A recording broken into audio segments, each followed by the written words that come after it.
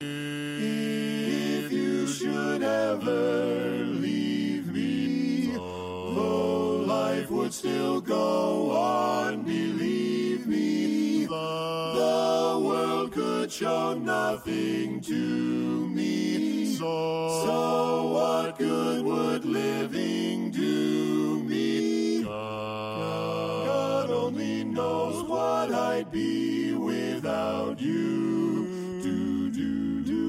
Annie, If you should ever leave me, the life should go on, believe me. The world would show nothing to me. So what good would living do me? Come on, like Bill. a Fraggle. Harmonize I can't remember how it goes. God only knows what I'd be without you. I just know the melody from hearing that song on oldies radio stations growing up.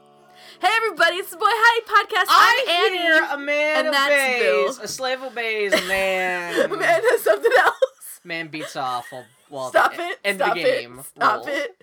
So later at the back end of this podcast, we will be discussing spoilers for Bioshock, but we're going to be respectful to all of you delightful people, because I'm going to say it right now.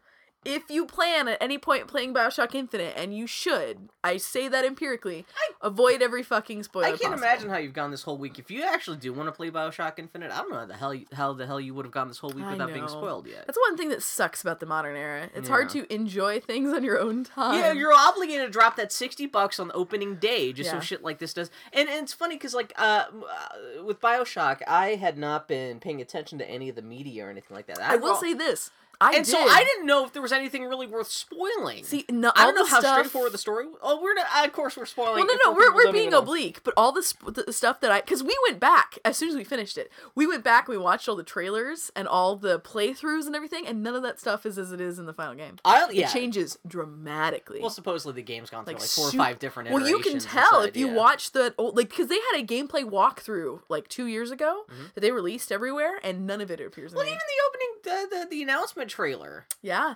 There's all the powers are different, and it's more open world. I want so badly for some nerd to make the Vigor bottles. I want to put a Vigor bottle on my that'll be on Etsy my in bar. A year. Yeah. I want to have a bottle of what's it called?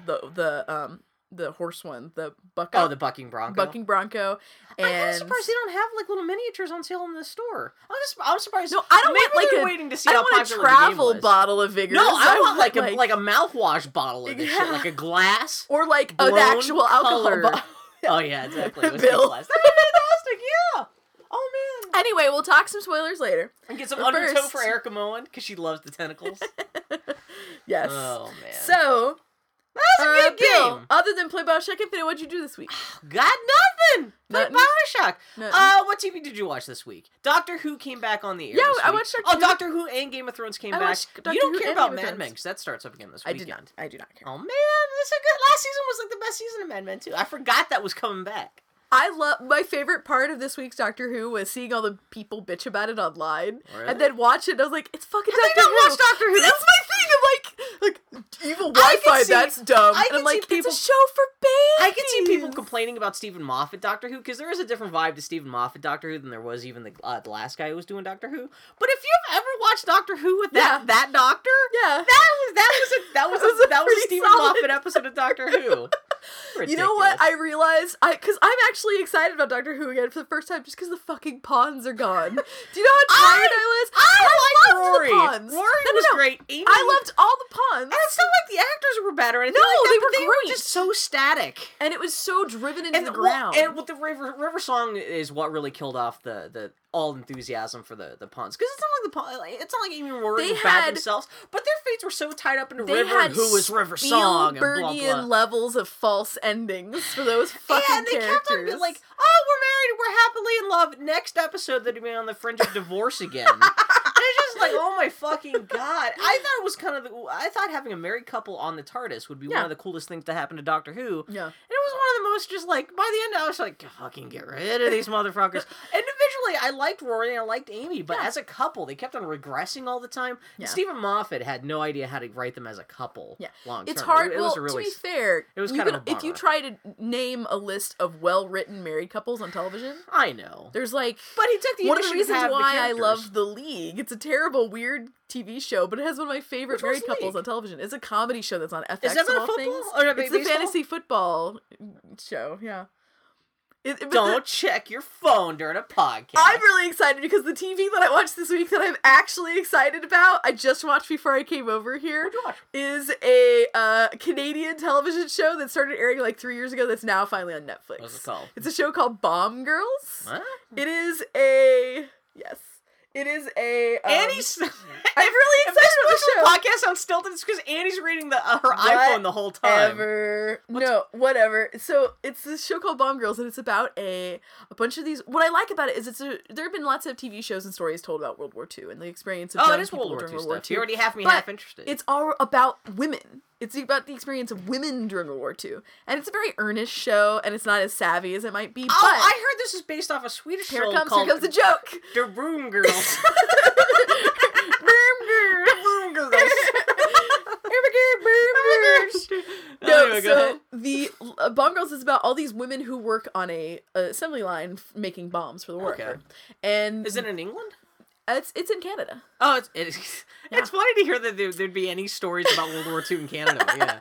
Well, it's really kind of great, and the reason why it's even on my radar at all is because there's a lesbian character on it. So of course, invariably, some gif or other will cross my dashboard. Is she hot? On Tumblr. Who is it?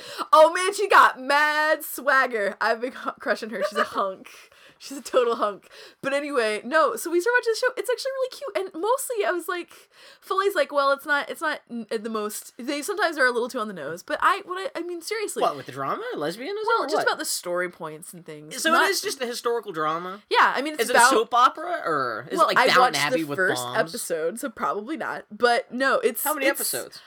I think 6 is the first season. Okay, so it's like the BBC kind of stuff. Yeah, but it's like, so like the women, it's, you know, all these women, some of them been on the line for a while now, and like there's this fresh-faced preacher's daughter just ran away from home, and then there's the rich girl who works in the office, but she wants to work in the assembly line, and what really surprised me is that all the main leads are female? All of them. It's all about these women during the war effort. So that right there is an interesting differentiator. And but the one thing that surprised me is over the course of this first episode they had this one character who's, what did they call her, the floor matron or whatever. She's basically the manager for all the ladies in particular. And she shows up, and I'm like, this character, whatever. She's just going to be the asshole who makes things hard for everybody. Yeah. But no, over the course of the episode, she goes from being my least favorite character to my most favorite character. Because she's really just this woman who's struggling in every aspect of her life, but she's still strong. And she lays down the law for someone at the end of the episode, and it was so moving. So she's the Chockless. Yes, Bill. There you go. Okay. It's actually really, really cute. It's on Netflix now. I like it. You've only seen the first episode. I've only seen the first episode, but it really, I was like, oh man. You have Hulu, right? I do not. I canceled. Hulu. I did, and I canceled it about 6 months ago. Why come? Because it was $6 a month that I didn't need to spend on it. Oh, okay. I only watched it when I was catching up on Parks and Rec. Josh and Bahar, they have a subscription, and they just, for a while I didn't realize Hulu had original programming. Oh, and they do they had a show called, I think it was a show from the UK called Whites, which is about a bunch of chefs. Mm-hmm. And I guess that only lasted for a season or two, and the main guy went from that, and he started a second show on Hulu called Spy, where he's this dork who kind of works in this Best Buy kind of company, but who ends up becoming a super spy secretly, and he can't tell anyone. This sounds just like, have you ever seen Chuck? I know of Chuck. And I was watching the as you're describing that, I'm like, so Chuck, but right? The actors are all great. He's got this super smart kid, but he's divorced, and so he has to share custody of a super smart son with his ex-wife, and his ex-wife is now married to Vincent Van Gogh, from the Vince Van Gogh episode of Doctor Who. Yeah. Except for, I guess, the dude's from Liverpool, because he sounds just like Paul McCartney in this Spy show. That's why I watched like 2 episodes of that. That's kind of a cute show. Yeah. That's, aside from Game of Thrones and Doctor Who, that's the only TV I've watched this week. So what'd you think of the new Game of Thrones? You know, it is Dinklage and Dragons. That's, I mean, you know what? I'm kind of like, this is the first bit of Game of Thrones where I've watched it where I didn't think it was bad, But it just felt like, okay, well, that was more Game of Thrones. It was more dragons. It was more dwarf guy walking around being surly. The best scene was Tyrion and his father. You really get to see them conflict for the first time. It's not just them kind of sneering at each other, but Tywin just like unleashes on him. And that was fucking awesome. That's good. But still, it's Khaleesi walking around trying to get power, not using her dragons, but still just like getting shit on by other people. It's Tyrion and Cersei just kind of being snooty at each other, like veiled and unveiled threats. Yeah, it wasn't bad. Oh, dude's up in the north. Run around the snow, fat guy falling down, fucking up his job. Dumb face Joffrey. It was just it was another helping of Game of Thrones. That's how I've always felt about Game of Thrones. I like Game of Thrones, but it's like, it is no... It's turning more from, oh my god, that was awesome, to more just like, oh, nice comfort food. See, that's how it always was for me from the first episode. I enjoyed Game of Thrones, but I was never like, it never broke my balls in half the way it broke everybody else's. There's been some crazy episodes, though. Yeah. This season's gonna end fucked up. Yes, but nothing is as amazing to me. Like, there were some moments reading those fucking books because all the metal moments were so alarming for having come out of nowhere that were actually like made my entire week. But it wasn't bad. I mean, it was a pilot episode. They were just reestablishing the characters. Nothing crazy happened. Yeah. Except for like the cheesy, what are the undead, the soulless, undying soldiers or whatever the hell that that's gonna be dumb no matter how you handle it. Costumes they look like something from a Prince video. It wasn't bad. That was gonna be. Well, this is the other interesting thing too, because I only read partially into the third book, so this is the first bit of first bit of Game of Thrones I'm reading or I'm watching where I haven't read ahead. At least some of the elements. Oh, Billy. So I have no idea what's going on with Khaleesi and the fucking Slaver's Bay shit. I know what eventually happens. I know the broad strokes of everything like this. Watching that show, I felt really, really bad because I felt like, is it unprogressive of me that my favorite characters of the show are the two white dads? They're both dads. My favorite characters are Davos and Jorah, and really their only purpose on the show is to be the stalwart white guys. He's the fisher guy, right? No. I don't mean because Jorah isn't a father, but they're still dads. You know what I mean? They really are dads. What does it say about me? I swear to God, if you held a gun to my head... Davos is the guy with the beard that got blown up in the ship and his son died. Yeah. Oh, okay, he goes up to, was it Stannis? He's like, hey, I'm the only person who's going to stick by your side. Oh, I guess I'm going to jail now.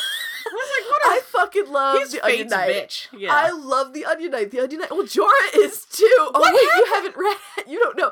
Jorah is Fate's bitch also. I know broad strokes. I know Jorah is gonna. Jorah. Oh, but then they brought back Lord Semley, Obi-Wan dude. Where he's all like, hey, I'm going to help you out, and blah, blah, blah. Yeah. And he's going to kiss with Jorah. Thank God my wife is there, because my wife has not read any of the books, but as I was reading them, I would excitedly describe to her everything that was happening, which is fantastic, because then when I got to the most recent book, I'm like, who the fuck is this person?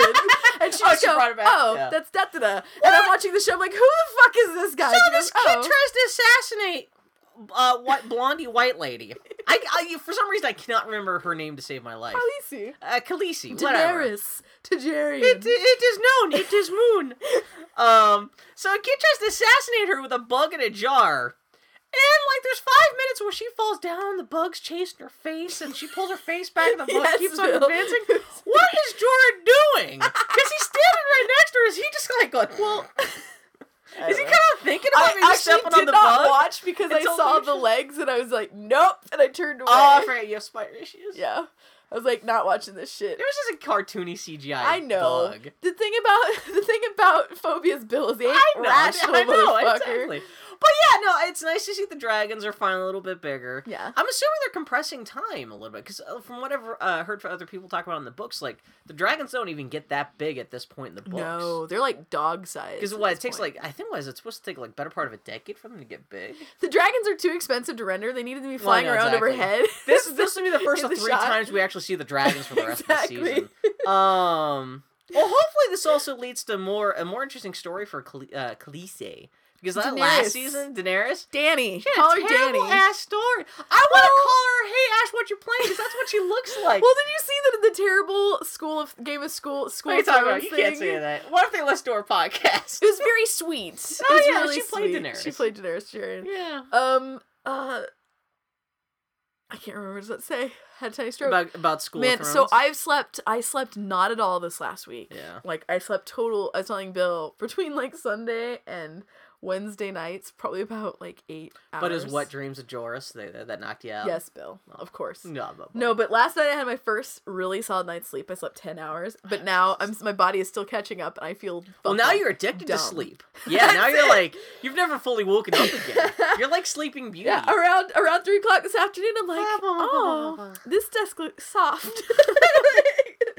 Well, yeah, 10 hours of sleep isn't going to make up for a whole week's worth of missing sleep. I feel so dumb and drugged.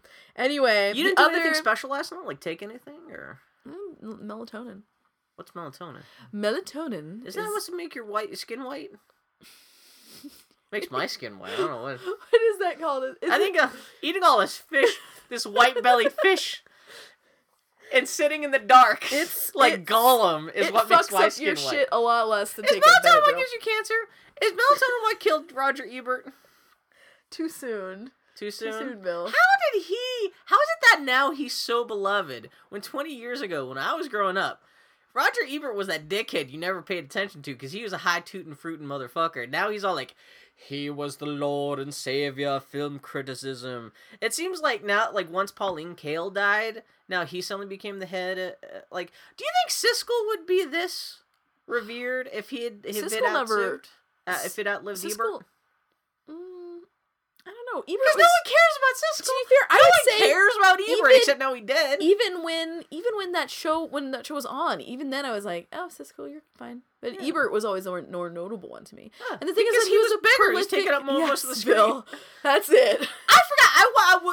When it was announced today that Ebert died, I went back and watched a couple of videos on YouTube. I forgot what fucking petty fucks they were. Like you're like, oh, it's so sad that Roger Ebert's dead, and you go back and watch that shit from like 1986, where they're like reviewing Crocodile Dundee. Yeah, and they're both just being such snotty bitches. Where like, how would you want to like these guys? Yeah. So I guess like once Siskel died, he could like live life a little more like respectfully and not have people interfering with his bullshit. That's exactly. He didn't have anyone to snipe at. No, dude, motherfucker was prolific and intelligent. You know, even when he voiced an opinion they disagreed, like say video games aren't art. At least he would make an argument. Oh, did you see that people already today are like, oh, if it only lived long enough to play Bioshock Infinite. Yes. Oh my God. Bioshock Infinite is not good. B, I think Roger Ebert had other shit to worry about. It's a bummer because even on Tuesday, I don't know, it sounded like he didn't think it'd be dead that soon. On Tuesday, he put out a press release talking about how he was going to cut back on his writing, but it wasn't guys, I think I'm going to be dead in 72 hours. No, he was going to pull back on his writing on, what is it, the Sun Times? Yeah, he said he was going to only review movies he wants to review. Yeah. Like the new Ryan Gosling movie, where Dracula only knows, or what is that? They put out a trailer for that. You don't got nothing to say about that? No. I didn't see the trailer. I'm not a Ryan Gosling fan. No, but it's the same guy to Drive. You like that director. I do. Who is that guy? Nicholas Winding Refn. He didn't do... He did Valhalla Rising. He did Bronson. Oh, he did do Bronson, yeah. I like Drive okay. Bronson, you gotta see just... Bronson is one of my... Drive is some overrated bullshit. It's not bad. Drive is really good, but it's not that good. But it's a funky B movie from the 80s. Yeah. It's just like something you'd see on a video rack in 1989 and kind of go, oh, this is interesting. Oh, dude get beat up. He wear a rubber mask at the end and blow up. Valhalla Rising is a terrible movie that I think about all the time. Yeah. It's a really bad movie. It's like Me and Toys. The central premise of Valhalla Rising is, man, what if I made a movie that was like an LSD trip, man? The worst part of the movie, but the rest of it's good. What is the new movie? Isn't it like Ryan Gosling in Thailand? I don't know. Call me when they actually make... What did they want to make? He said he wanted to make a musical comedy version of... what's the movie where they all dead? You kill everybody by the time they're 30 or whatever. Hamlet. But that's not wrong. Oh, what? Not Silent Running. Logan's Run? Yeah, Logan's Run. It was a joke. Wasn't someone else doing Logan's Run? I'm sure. Like I thought it wasn't gay X-Men guy doing Logan's Run and that shit didn't work out. Gay X-Men guy. Who's that? Bryan Singer. Oh, is Bryan Singer a gay? Or you think the X-Men? He made the version. I know there was one of the guys who made an X-Men movie is gay. Because they made a lot of... It must be Bryan Singer, because he did the second one, because there's a whole scene where X-Man comes out to his ex-folks, except they're not X, they're O. And it's kind of like a gay coming out I'm going to change the subject. Speaking of the gays, my wife had jury duty this week, and she went out and she had her whatever selection in the morning yesterday, and she got to go home around like 11, so she had the day to kill. She was doing some chores, and she decided that she would peruse the the lesbian romance section on Netflix. She watched a lot of terrible movies, but the least terrible movie she watched was this movie called Bloomington, which was awesome. It is no budget, and it really looks like it, and some of the all of the secondary characters act like it. Some Victorian bullshit. No, it's modern movie, and it started out in a way that made me really uncomfortable because it's about this young woman who was a child star. She had a TV show called like Neptune 26, and she played the breakout character of it. Yeah. And she was homeschooled through high school. Wait, did you watch this, or are you just? I did. Is this a book report from Foley that you're reading on the podcast? No, when she enjoyed it. Say this on the podcast. Bloomington is awesome. No, she enjoyed it so much that when I called her to pick me up from work, she was almost done. She was 10 minutes away from being done. Oh, okay. So when she came to get me, we came home. We started over from the start. Oh, okay. And I'll tell you why we watched it again in just a second. But no, so it's this young woman, and she's going to college, and it's her first time in school. Like she tried to go to high school, it did not work out. She says without going into detail. She goes to college, and she's really uncomfortable because people make a big deal about her having been on this shitty TV show, but she was really proud of it. It made her happy. But there's this teacher, this psych teacher, who's a hot lady and has a reputation for banging students. And they immediately have sparks. Yeah, you guys become a lesbian porn hound. This is amazing. and then this teacher immediately preds out on this girl, and totally like how much older is the teacher? I mean, the teacher is easily in her early to mid 30s. Oh no, she should know better. Yeah. Oh. Well, as I was watching this scene, I'm like, if this were a man, I couldn't help it. I was like, if that were a man, I would be really uncomfortable. That's what I'm saying. Yeah, exactly. Yeah. And I still was for it being a woman. But no, what's interesting is that the movie, I don't think it was a perfect movie. Welcome to the world of like softcore porn. No. It was like actually really sweet. And they go on and they show this character's actually really sad and lost. And Annie, there's so much porn I've seen in my life. Bill. If both of these people involved in this scene were both middle-aged, 30-year-old men, this would not work for me anymore. No, did it work? It's not that it didn't work for me, Bill, on a juices flowing level. I meant just on a skis level. Oh! So what's Bill, the big scene? It's your time. What's the big scene? You were saying there was something specific that like... Oh, you'll know why I was so amazed by this in a second. Oh, no, not why I was so amazed by it. Why my wife made me watch it, and there's some really hot sex in it. Okay, there you go. Is it explicit? Well, it's on Netflix, so it can't be too explicit. It was artful enough, but it was enjoyable. This is why I wanted to bring up that spy show I mentioned earlier that's on Hulu. Yes. Which is starring a bunch of UK people. Yes.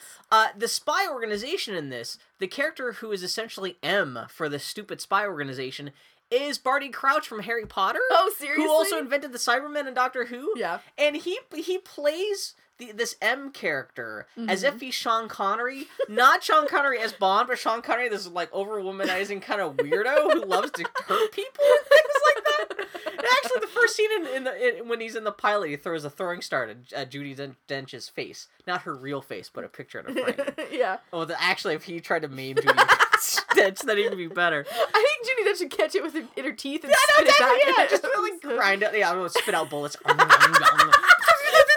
Like Roger Rabbit stuff. Yeah. But yeah, no, Barty Crouch Jr., he's got a beard, he's funny. He's actually the best reason to watch that spy show. Yeah. It's just called Spy. It's weird for me to talk about it because it makes it sound like it's just like, as a spy show, it's great, hilarious.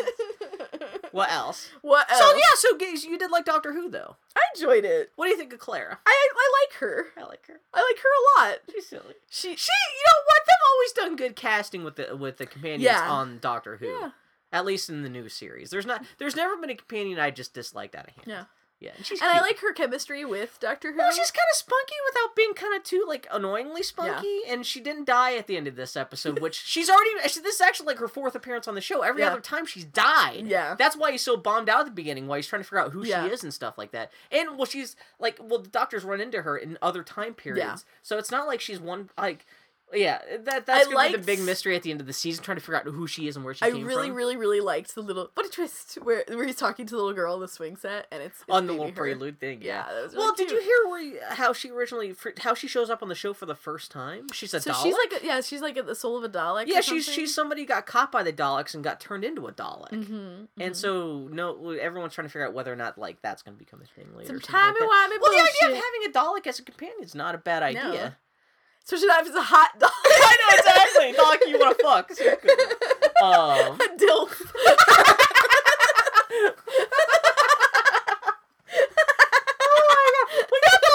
They got all those balls on the skirt that pop off and you fuck the holes. Well, they got the suction cup. Okay, I regret doing that on this path. Bill, tell me about scissor. No. Why did you put scissor in the show notes? I found out about scissor this week. Do you know what scissor is? No. It's called lean. It's also, is this drunk? Oh god, I think I'm drunk. I've been to the store twice since I found out about scissor. Do you need a prescription to get codeine cough syrup? I don't know. Scissor sounds fantastic. It's SIZZ Earp. Second cousin to Wyatt Earp Lawman. Bill's just Actually scissor. Bill's Is actually really funny, you guys. You have no idea how funny Bill is. Scissor's gonna be the protagonist of the next Saints Row game. He's gonna be the lawman. He's gonna have the vote. Hello, I am here to clean up the town. My name is Scissor. He's also dressed like a cowboy. No, Scissor is like if you take like Is it like wings? What? Wings. Have you never seen that? The store Wings, WYNGZ. No, I thought you were talking about the TV show. No, Wings, because you can't market certain foods as chicken wings if they're not actually chicken wings. So the way they get around it is if they market like Scissor's wings. completely illegal. Scissor! No, you take prescription strength cough syrup. Okay. You mix it in. It's gotta be a styrofoam cup. I don't know why it's so specifically gotta be a styrofoam cup. You mix it with 7-Up and put a Jolly Rancher in it. And that will get you fucked up. People have died from drinking this. It's supposedly fucked up addictive. Supposedly, like the rap music scene in Texas runs. Everyone's just drinking scissor all day. And I'm like, the reason I want to check this shit out is because as a kid, I hated cough syrup so much that like the first time my parents gave me cough syrup, I barfed it all up. I was barfing purple through my nose. Bill. And so you specifically you got to get like the purple like prescription strength codeine cough syrup. Yeah. This is also where purple drink comes from. And yeah, you just make this fucked up drink that people have heart attacks when they have too much of it. I'm like, Bill, what the hell does this do to you? All right, dear listeners. Let's put it this way. This is the only illegal drug I know how to make. I want to put this knowledge to use. Dear listeners, what did you say? The Texas rap scene? Yeah. Please email Bill. Mail me a bottle of prescription strength codeine cough syrup. Gotta be purple, and we will make scissor on the podcast. No. Dear God. Yes. No. What? No. We can drink some scissor. No. It supposedly gives you a shitload of energy. Because they say what happens, you get the codeine cough syrup on your tongue and you can't get it off. So it stays there all day. So you're like absorbing the codeine, whatever the codeine does to you. Worst idea. Makes it sound like you out of your fucking mind all day. And so people record music and not even remember what they record the next morning, walk into the studio and go, what the fuck is this? That sounds like the best. This is cheap. We should do this. So I'm going to change the subject. Speaking of cheap things, they'll get give you a good time. They'll get you high. No, I went to a comic shop tonight to pick up the Last of Us comic. Is that out now? Yeah. It's really good. You know what I realized reading it? It's the best kind of licensed comic because you don't have to know what the fuck is going on with the licensed material to still appreciate it. Oh, yeah, because this is supposed to be introducing everyone to that world. It's a prequel. Where does it take place? Is it Pittsburgh? Because Boston. the game... I wonder if they moved the whole game to Boston, because they originally said the game was supposed to take place in post-apocalyptic Pittsburgh. That was my only reason for wanting to play the game, because I'm from Pittsburgh. That's the only reason why. Which is weird, because so many of the in-game assets from... Oh, you must have to be traveling from Pittsburgh to Boston, because it sounded like that would be a huge thing to change all the locales. Yeah, this is just where this character is from. That doesn't mean is it Ellie? Yeah, it's about Ellie. Where's she from? Did you know Booker plays the main character in Last of Us? Yes, it's Troy Baker. That motherfucker stuck always protecting teenage brunettes. I know, that was the joke. But yeah, it's funny. He's the protagonist in the two major games this year. Last of Us, we can give a pass, but this is already a gaming trope that needs to die a little bit. We need to be able to start playing as the female, not be. I don't mind having a female sidekick as long as the female is not useless. Yeah. Female. Nice female. I've got the robes to purchase a female. I did see your tweet and I was like, shit, you're right. Or you were like, I wish that Elizabeth were the protagonist of Bioshock. There's no reason. Yeah, she really be. Yeah. Well, there is, but yeah. I mean, that's how I felt playing Enslaved. Booker's kind of the most useless character Enslaved was a lot of fun. Well, then you can argue that what good is he except for just to be a conduit through which the character or the player operates. Yeah. You know? Because the best... I'm just saying, I wanted to have my first menarche in a video game. That's how I wanted to start. I love seeing all the people... Spoilers for Bioshock. All the people tweeting this week, I had to Google what that meant. What's menarche? Actually, that's probably how it's pronounced. I'm probably pronouncing it correctly. So, how's the comic? Menarche. I think it is. Menarche or whatever. It's really great. It's my favorite taco topping. Jesus Christ. It sounds like a taco seasoning. Christ. Oh, God. Just gooped on top of ground beef. Chunks add zest. Oh. Salsa. I have nothing else to say. The next time you have a period, you go into the bathroom. Bill's joke about a young woman's first period blood on a taco. And you have to promise me one of these days. Even if you're old and living by yourself and you and Foley's children have all moved out and everything, you are obligated to go in the bathroom once while you're changing your period stuff. Oh, God. And just shout, salsa! No. I will not make you that promise, Bill Mudrin. Oh, wait, you're not going to have a period when you're old. I was about to say, okay, I'm almost 30 now. If I have time to have children and grow up and escape. Oh, God. I like how over the course of, basically a verbal paragraph, you went from a woman's first bloom to the cessation of a woman's bloom. You motherfucker. How much? Don't you have to have a baby by the time you're 35? The baby comes up all fucked up? All retarded and shit? Good. That's how they make Candyman. I was thinking today, I was like, comes from. I am reaching the point where I have to have a baby now if I want someone to take care of me when I'm old. Wow, that's a... Jesus Christ. I did have that thought today. I was like, oh my God, if I want to be... By the time I start... Because Foley and I started talking yesterday... Oh, you guys started doing the math. We were talking, and she goes... and I mentioned, well, what about little this is the only value of having a kid, too. It's like, that's the only reason why I want to. Two reasons. One, my parents would be really good grandparents. Yeah. That's number one. Number two is who will wipe the spittle from my chin... and play Bioshock 8 for me, and so I can watch it. No, Foley, we were having a conversation, and I made some sort of comment about me and little old Foley, and she goes, well, I'm not going to live past 65. And I was like, what are you talking about? Foley has no interest living past, pretty much, she said 62 originally, and then she pedaled back to 65. Well, she's like, I don't want to be old. And I'm like, all I can think of was, you feel that way now, motherfucker. I wonder what 64-year-old Foley would feel like. And then I just started thinking about it. Also, a coworker of mine had to go visit her mom and basically pack up her things so she could move into assisted living. And I've been thinking about it. I'm like, who's going to help me move into assisted living? My cats that I put into a cyborg suit? That's when you join a homeless fraternity living under a bridge, and everyone just kind of takes care of each other. So I told Foley, I was like, so murder suicide, and that was too much. Her talking about her dying when she's 62, not too much. Me proposing murder suicide. Hopefully it doesn't murder suicide. She shoots you, so you don't have to worry about it. Well, see, that was the first thing she said immediately. She's like, well, you can't go first, or like, I can't go first. You're a pussy. I'm like, what are you talking about? We had a tiny argument over if I had the balls to do the murder suicide. What the hell were we talking about? But no, so all this from the Last of Us comic book. Jesus. Last of Us comic is really good. You should go read it. What happens in? Well, it's only the first is it issue. Pre-apocalyptic? No, because she's point of that character is that she's grown up. Spoilers for Last of Us. Yeah, that she's grown up in the world of Last of Us. It's about 19 years after the apocalypse hits. So she's being chased by salad and shit.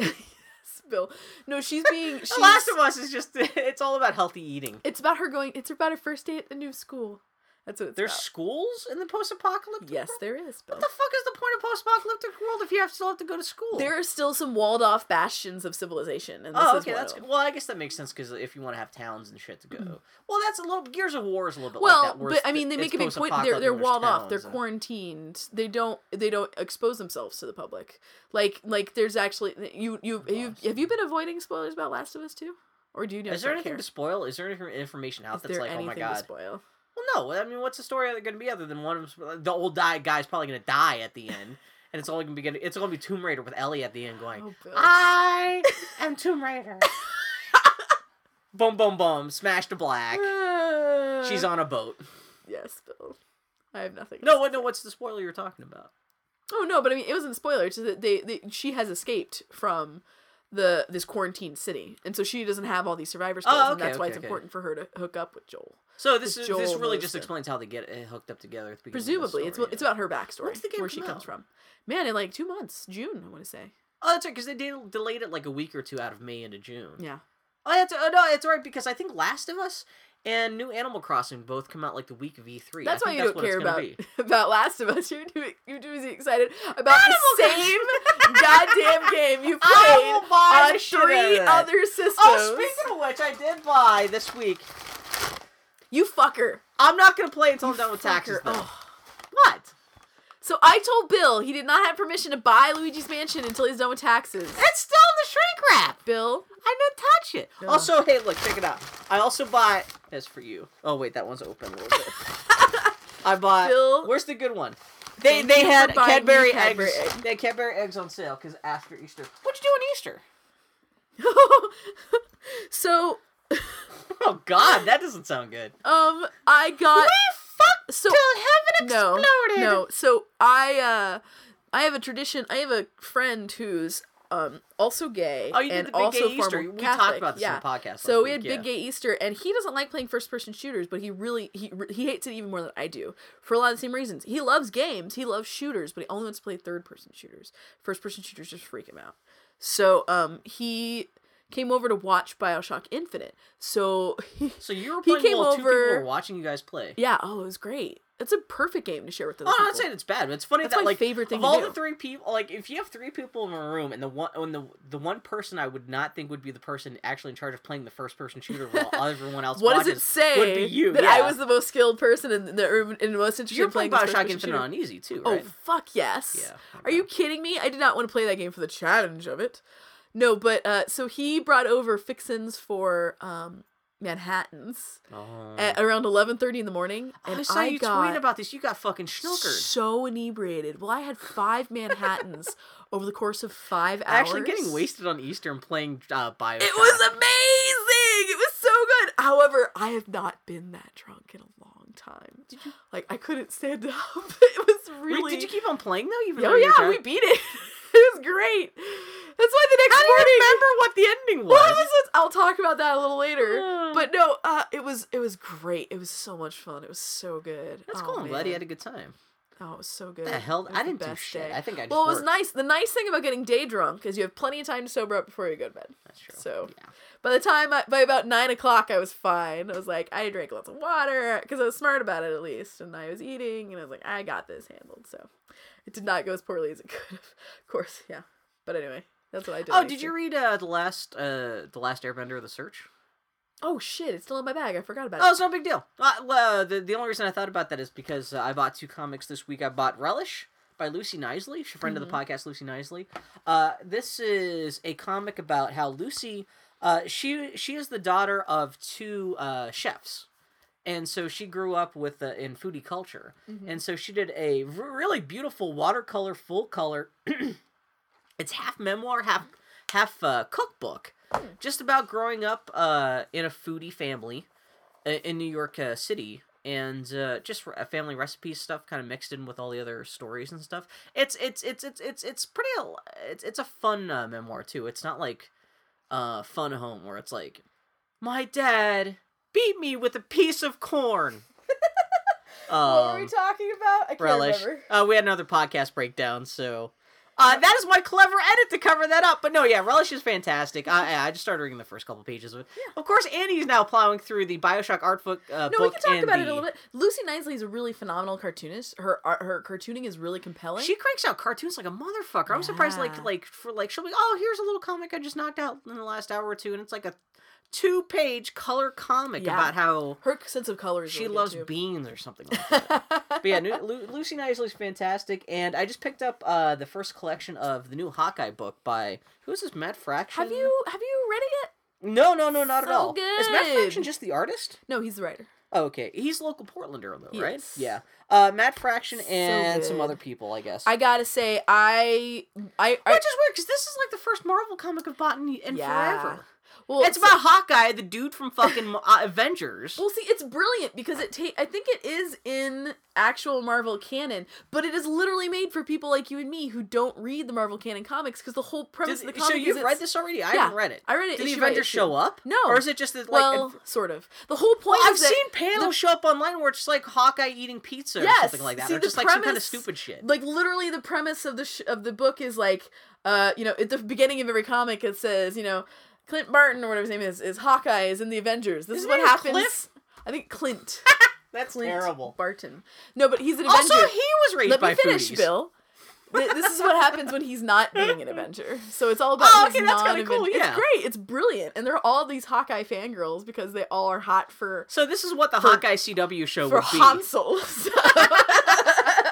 Well, it's really good. I like It's the really fact good. that like they didn't try to make him look like what's his face from the movie or anything the like that. The art is so good. The color is so good. Well, most of the art I'd seen posted online was kind of monochromatic purple, and I was like, well, that's kind of an interesting look. And I'm looking at it through the collection now. There's actually more color. Yeah, it's not but just. It's heavy spot purples. But the artwork's really nice. It's kind of black so and white, good, kind of pulpy and so good. Yeah, so and there's some of this my was favorite, like $9 on Amazon. Highly recommend it. And novel. I mentioned it when the issues came out. Some of my favorite comics composition I have seen in a long time. Well, it's really bold and stuff. I'm really surprised. And even the covers are kind of like really nice and kind of graphic. And... Sometimes when you see a comics page that's composed in a really daring way, sometimes it's art at the sake of storytelling. Yeah. But what I really like about the composition in Hawkeye is it's always storytelling first, and then composition second. That's pretty cool. So it's great. Is there a big dramatic story going on in the book, or is it really just kind of day to life, kind of like him just paying the bills? It's kind of Monster of the Week stuff. Okay. Not Monster of the Week. That's a bad. It's like but it's moment to moment. Well, it's a little more Hellboy than Avengers at that point. Where I think there are only like 1 or 2 issues that are like continuing stories. It's but you'll have themes and things pick up. Okay, very cool. Yeah, no, I'll probably read that for like I'm trying to get through Relish before I start reading Hawkeye, and I still have the rest of the Sixth Gun to get through. Yeah, which I want to read now, especially now I got Dark Tower on the brain, and the premise for the Sixth Gun sounds like Dark Tower. Sixth Gun, so good. Yeah, we already talked about Dark Tower on the podcast before. You tried to read one of the books and you just laughed. Yes. Yeah. Anyway. I think I picked That's up, like, neither here nor there. The fourth one. I was at... The fourth one. No, you start... Yeah, no. Yeah, I was at some place too early for a meeting, and I looked at all the books they had to read, and they were weirdly all, like, textbooks on either math you would only read a Stephen King book if there was absolutely nothing else to read. Or shitty romance, like really shitty romance. Or one random book from the Dark Tower series. Oh, it opened with a big bear that had a radar head. Yeah, that's the beginning of the third book. And I'm like, this is so dumb. I just couldn't. I also really don't like Stephen King's writing. Really? Why? Do not like it. He's really sparse and bare bones. He's also kind of funny sometimes. Well, see, I like sparse prose. My favorite author in the world is Dash Hammett. Yeah. Who's a sparse motherfucker. It's not that sparse. But it's like I feel that Stephen King's prose sometimes feels too artless for me. Yeah, see, that's why I kind of like it. And it's just, I mean, I love language. That's what, when I see smart people write, I go out of my fucking mind. I start punching the walls. There's no love of language in Stephen King. There is sometimes in flashes, but he like, even by his own admission, he says, he pares down needless words. He's not going to try to get too flashy. Well, see, but no, there's a difference which makes between... sense with him trying to tell horror stories. You don't want to get too frou-frou. One of the things I love about Twitter, just as for example, is that you only have 140 characters, and how much meaning and nuance can... And it's not about big words, and it's not about, flashy syntax. It's just about the beauty of words and language. It's butthole all over again. There's no butthole in Stephen King books. No, Stephen King is nothing but butthole. That's the whole point. Stephen King is butthole, bloody butthole, ghost butthole, haunted car butthole. Gunslinger butthole! There's a sweet little callback for all you poor motherfuckers who actually listen to this podcast. Is this the end of the first segment? I think it is. Okay. I had something else to talk about. I really can't remember Anything TV, comic books, or something like that? I'm surprised we actually had that much to talk about for a week where we thought we were just going to start off with Bioshock Infinite spoilers and nothing else. Because all I'm doing this week is between playing Bioshock, I keep wanting to talk about the books I'm reading for Lady Like podcast, but then I'm like, that is literally the whole point of that my podcast. Is that's where I talk about. I really like this book we're reading this month. What's the book? It's called... well, you can pimp the Lady Like podcast a little bit by talking about The Locket and the Flintlock. Uh-huh. And I picked it because it's about highway women, and I'm like, fuck. When does it take place? Like 1700s? It's during Napoleonic era England. Regency England, I think. This is like In the Company of Wolves or whatever the hell that movie is. Oh, that terrible movie. That's my Highwaymen. It's a topic of werewolves. It's got Monica Bellucci titty mountains. It's what I love about these romance novels is you start to read them and you're like, oh man, this is too much of this or too much of that. Still a lesbian book though. Yes, and then you get about a quarter of the way through and you've totally drunk the Kool-Aid. You're like, no, this is right. This is totally right. Yeah, it's good. I'm really enjoying this one actually. Also, more to the point, it's about an outlaw. She's a highwaywoman, and she's actually in Sherwood Forest. She's in Nottingham. Oh, really? Yeah. Okay. So I'm like, oh. But like hundreds of years after any kind of Robin Hood they're stuff. outlaws. I saw woods. you mooning on Twitter about like I'm in a Robin Hood mood. Well, someone tweeted at me. They're like, "Oh, I just now figured out Robin Hood robbing Hood." They just figured that out. I get it. Well, it's not. There are certain words that when they're removed from their context, you don't think about them anymore. Fuck you. Also, they just figured it out. Also, I'm pretty sure the term. I'm pretty sure Robin Hood as a figure and as a concept predates the word rob at least in English. Oh, okay. I want to say. Because Robin Hood is known to be, like, just enough of a popular legend that outlaws were using it as an alias. How do you don't have a Robin Hood podcast? Because who the fuck It could just be this for 2 hours. Who the fuck wants to hear me talk I think Prince John is an asshole. Here's some half-remembered facts. I can't quite remember. It'd be like the history of Rome. For Only other people. poorly researched. And not put together. That's the end of whatever we call this opening segment. About bullshit. We're gonna come back with Geek Week in Review, which ain't much to say because most of the news this week was April Fool's bullshit. Yeah. All right, friends. I'm angry. There's no good news this week. The next segment's gonna be 2 seconds long. Yeah, it's gonna be us talking about the death of Lucasarts, and that's pretty much it. All right, friends. We're gonna take a little break. We'll be right back.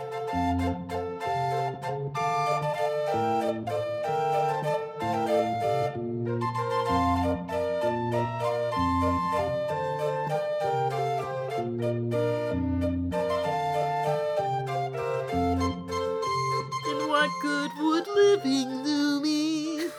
Thanks, Ernie. We should dress up like Bert and Ernie for the podcast someday. I like the idea of costumes for the podcast. No, wait, Bill. Hey, you mean we are dressed like Bert and Ernie, right? Hey, but we're both Ernies. How's that gonna work? I got my rubber ducky, Annie. I sold my ducky to buy you a box for your bottle caps. Oh no, Bill! I sold my bottle caps to get you a tub for your rubber ducky. Oh no! It's the worst Christmas on Sesame Street. Anyway, so friends, we took a little break. Now it's time for the Geek Week in Review. Bill, if you eat that Cadbury egg, I'm just opening because I smelled the delicious Easter chocolate. This got Christ on it.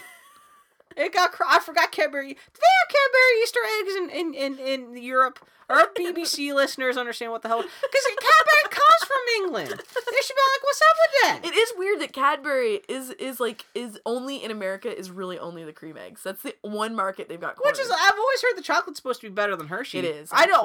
Really I know within the chocolate industry, Hershey's made fun of for being the most ghetto ass chocolate. It's available. Really good ghetto ass chocolate though. But yeah, I know. It's also such cheap. good, It's Hershey chocolate. Hershey Kisses. Hershey chocolate milk. So we are really not going to talk about the news of the week. What's your opinion on Peeps? Now that they're on sale Peeps. for $10 a dozen. I'm not a big marshmallow person. That doesn't even taste like... I love marshmallow and I fucking hate Peeps. I hate that crust. Yeah.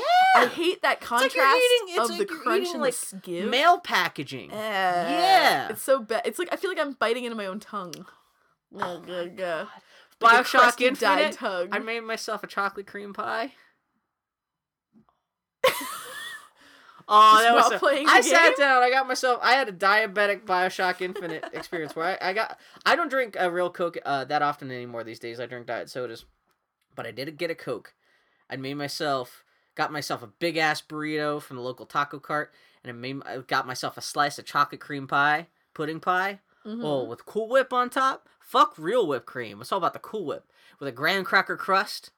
Mm-hmm. Just as a nip on while I was playing the game. Really good, it was like a perfect That pie got me through 8 hours of whatever when I took the... Actually, no, Bioshock Infinite. This is not the Bioshock Infinite part of the podcast. Hey, Bill, can I talk about the Geek Week in What's- review? what happened There are this only week? like 5 notes, motherfucker. I know, Calm it's down. gonna take us 5 minutes to get through this. Okay, shut up, Bill. So, top the billing, of course, is the fact that Disney, surprising no one, killed LucasArts. Which, by killing, they did not kill it as much as put it out of its misery. Well, Because to be fair, I'm gonna LucasArts throw has it out not been there. LucasArts in a long fucking time. They kind of turned LucasArts officially into what it has unofficially been for a while, just a which is be a licensing house. licensing entity. You know, I didn't realize that Boba Fett game they were working on was actually being developed in-house. I thought it, That was what was also notable being- about it. It was going to Yeah. be their first game in a long time that they developed And in-house. I've seen people point to Connect Star Wars as being the last game that they developed, but even looking at Wikipedia and stuff, it sounds like, again, they were They only licensing. published it. Yeah, and Force Unleashed stuff that, like, Yeah. I think that was the last game that was published in-house. Force Unleashed games were fucking terrible. They weren't terrible. They weren't good. They were not very good. I mean, I had a fun time playing the first one, at least. I played the demo for the second. Yeah. It didn't. Well, I But played... it was, I shouldn't say we're terrible, but They just weren't, yeah. it's weird to think that, like, everyone was kind of waiting for LucasArts to eventually have some kind of resurgence. Yeah. God knows where everyone thought it was coming from. But it's really weird to think Tim Schafer was the highlight of that company. Yeah, Ever he existing. was. Yeah. Him walking through the door. I mean, Ron Gilbert. Well, I would and say stuff. you It's could not you like could he was argue all that by himself. his time there. Yeah, that's more That a better was- thing. Yeah, because he I don't want to shit talk. I don't want to downplay Because the other dudes like Larry contribution. Ahern. Oh yeah. And the fucking X-Wing games. What's his name? The guy who wrote... Who did Loom? Who also... And the Brian Dig and Moriarty. stuff. Yeah. And the guy who co-wrote I wish we had Day of the someone who knew a Tentacle. lot about LucasArts. Fuck you, To talk Bill. about the podcast. Fuck you, Bill. No, what was the name of the guy who co-wrote Day of the Tentacle? Brian Eno. Shane McGowan. I don't know. Did you see? So today is 4/4, and one of my favorite guys on the internet, Calamity John, had the brilliant idea that that 4/4 should be National Draw and Graph Paper Day. Oh, I should actually go home and do it and post to Tumblr. So and that's what his project was. yeah, so he posted to Tumblr and Twitter this great illustration that was this diagram of the lifespan of Shane McGowan and all the artists that have lived and died during his lifetime. And it's like half the musicians you've ever heard of. It's like Michael Jackson and everybody else. It was like, holy shit. And yeah, Shane McGowan is still alive. 20 years ago, my friends and I were surprised that Shane McGowan was still alive. But he's still alive. And 20 years ago, he was half dead with no teeth. Oh my fucking god. But yeah, that's a cute idea, though, graph paper day. Calamity John is one of my favorite people in the world. This week, he's been an internet friend of mine for a long, long time. He's a great illustrator and a really funny guy. He, on a whim, bought an unopened carton of Rocketeer trading cards. Did we just get it from eBay? Yeah. Oh, And- and then, because I saw you got some of those cards. He sent them to you? Yeah, he sent me like Aw. 8 packs, and it was crazy because I Did got it those just when I was a happen to kid. have Jennifer Connelly stickers? Well, he said, "Do you want?" And I said, "Oh my God, John, can I please have some?" And then he's like, "Sure, no problem." And then I thought about it. I was like, "Really, you just need to send me a Jennifer Connelly card?" Because let's be honest, here. Yes, yeah. But he did. It was actually super Aw. sweet. He sent me 6 unopened packs and then a Jennifer Connelly sticker. Are you gonna open the packs? I already have opened one. What? Anything interesting in there? It's great. Well, I forgot. So What's his name from Lost plays Howard Hefner? Yeah, or he Howard does, Hughes Bill. or whatever the fuck. That's correct. Now I'm going to talk a little about John Locke. Billy. So Okay. Billy, be Well, quiet. that's just a second. I haven't had the I know chocolate it's yet. so hard. Put it in your mouth. Okay, Chew on it and no, give me a no, chance no. to speak. I actually bought trading cards quite a bit when I was a kid. Yeah. Like there was a line of Muppets trading cards. Of course, never I got sports the trading Lion cards, King but like, yeah. trading cards. And When did they Ninja stop? Turtle trading cards. I think they still do. Because I'm sure them. they still do them, but I'm sure half of them are just like Pokemon and Yu-Gi-Oh cards, but not like, you don't see, just Transformers 4, is that going to have a trading card set? You know, I don't know about movies the G.I. anymore. Joe Retribution or whatever the hell come out. But I forgot the thing they would do is they would have the fucking posters. So you'd have these bullshit cards that just had part of a picture on them. You'd Yeah, it was put always them the all puzzle together on the and make back. a poster. Did you try the gum from the Rocketeer cards? There was not gum in them. Oh, that's a damn shame. A couple years ago, Andy, for my birthday, he got me a pack of Raiders of the Lost Ark cards. Yeah. And the gum in there had like powder eyes, so it wasn't even an option to eat it just because like I opened up the pack and it was just like breathe and it went. yeah, it was like the guy at the end of Indiana Jones: The Last Crusade was That's just left great. behind a Nazi ring. That's great. What? So yeah, LucasArts. They're Yeah, dead. LucasArts is gone. And LucasArts weird to think the has been gone the for a heyday of that long, place long was time. 15, 20 years ago. Yeah, I was really hoping. Really was not even that more like 20 years ago because that Yeah. was the early 90s. Yeah, man. Well, Yeah. early mid to because late 90s too. No, it wasn't like Grim But Fandango yeah. like 1998 or something like that. that's the And late that was 90s, kind of Bill. no, but that was the tail end Yeah. of. Yeah. Fuck. I was really hopeful because a couple of years ago they re-released Secret of Monkey Island and then Secret of Monkey Island 2. Yeah. And I was hopeful that was going to be, oh man, maybe they'll re-release all their old games. Wouldn't that be great? Which was dumb because those are the most commercially viable ones to re-release. You have to wonder how savvy Disney may be because they've got all this money. They've just turned LucasArts into a licensing house where, again, LucasArts has not been doing that much internal development. One internal development they're doing has not been that good. And even then, yeah, they've been making not Tomb Raider, Indiana Jones and Star Wars games for the past decade. They're not really worried about creative stuff. They're worried about more making money.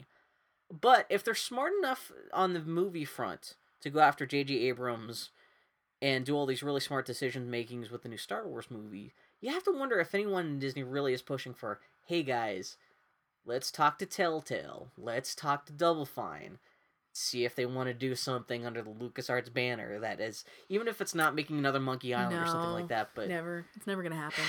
That is literally such small potatoes, Bill. I know, that's what I'm saying, but like, just as a gesture of goodwill. That's like, they just bought a planet, Bill. They bought an entire planet, and you're saying, well, what about these little ants crawling around we the even planet? talked about, like, just like the last week or two, how they shut down that Clone Wars TV show without even letting that end properly. Yeah. And so that shows, like... And that was marginally they're just profitable. shutting everything down, but like... Well, I would argue that because that's not part of their new rebranding of Star Wars. That's why that died. LucasArts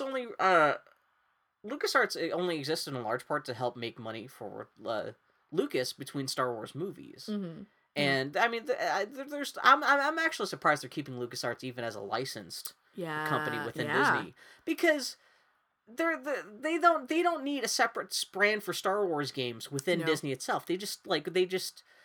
Disney just makes Star Wars games now, or they just hire directly. They don't need like this corporate umbrella that only does Star. Well, because it doesn't even have to be Star Wars related games. Half the games that LucasArts ever made wasn't even Star Wars games. Yeah, and so there's no really reason for LucasArts. I wouldn't be surprised if a year from now LucasArts just doesn't exist.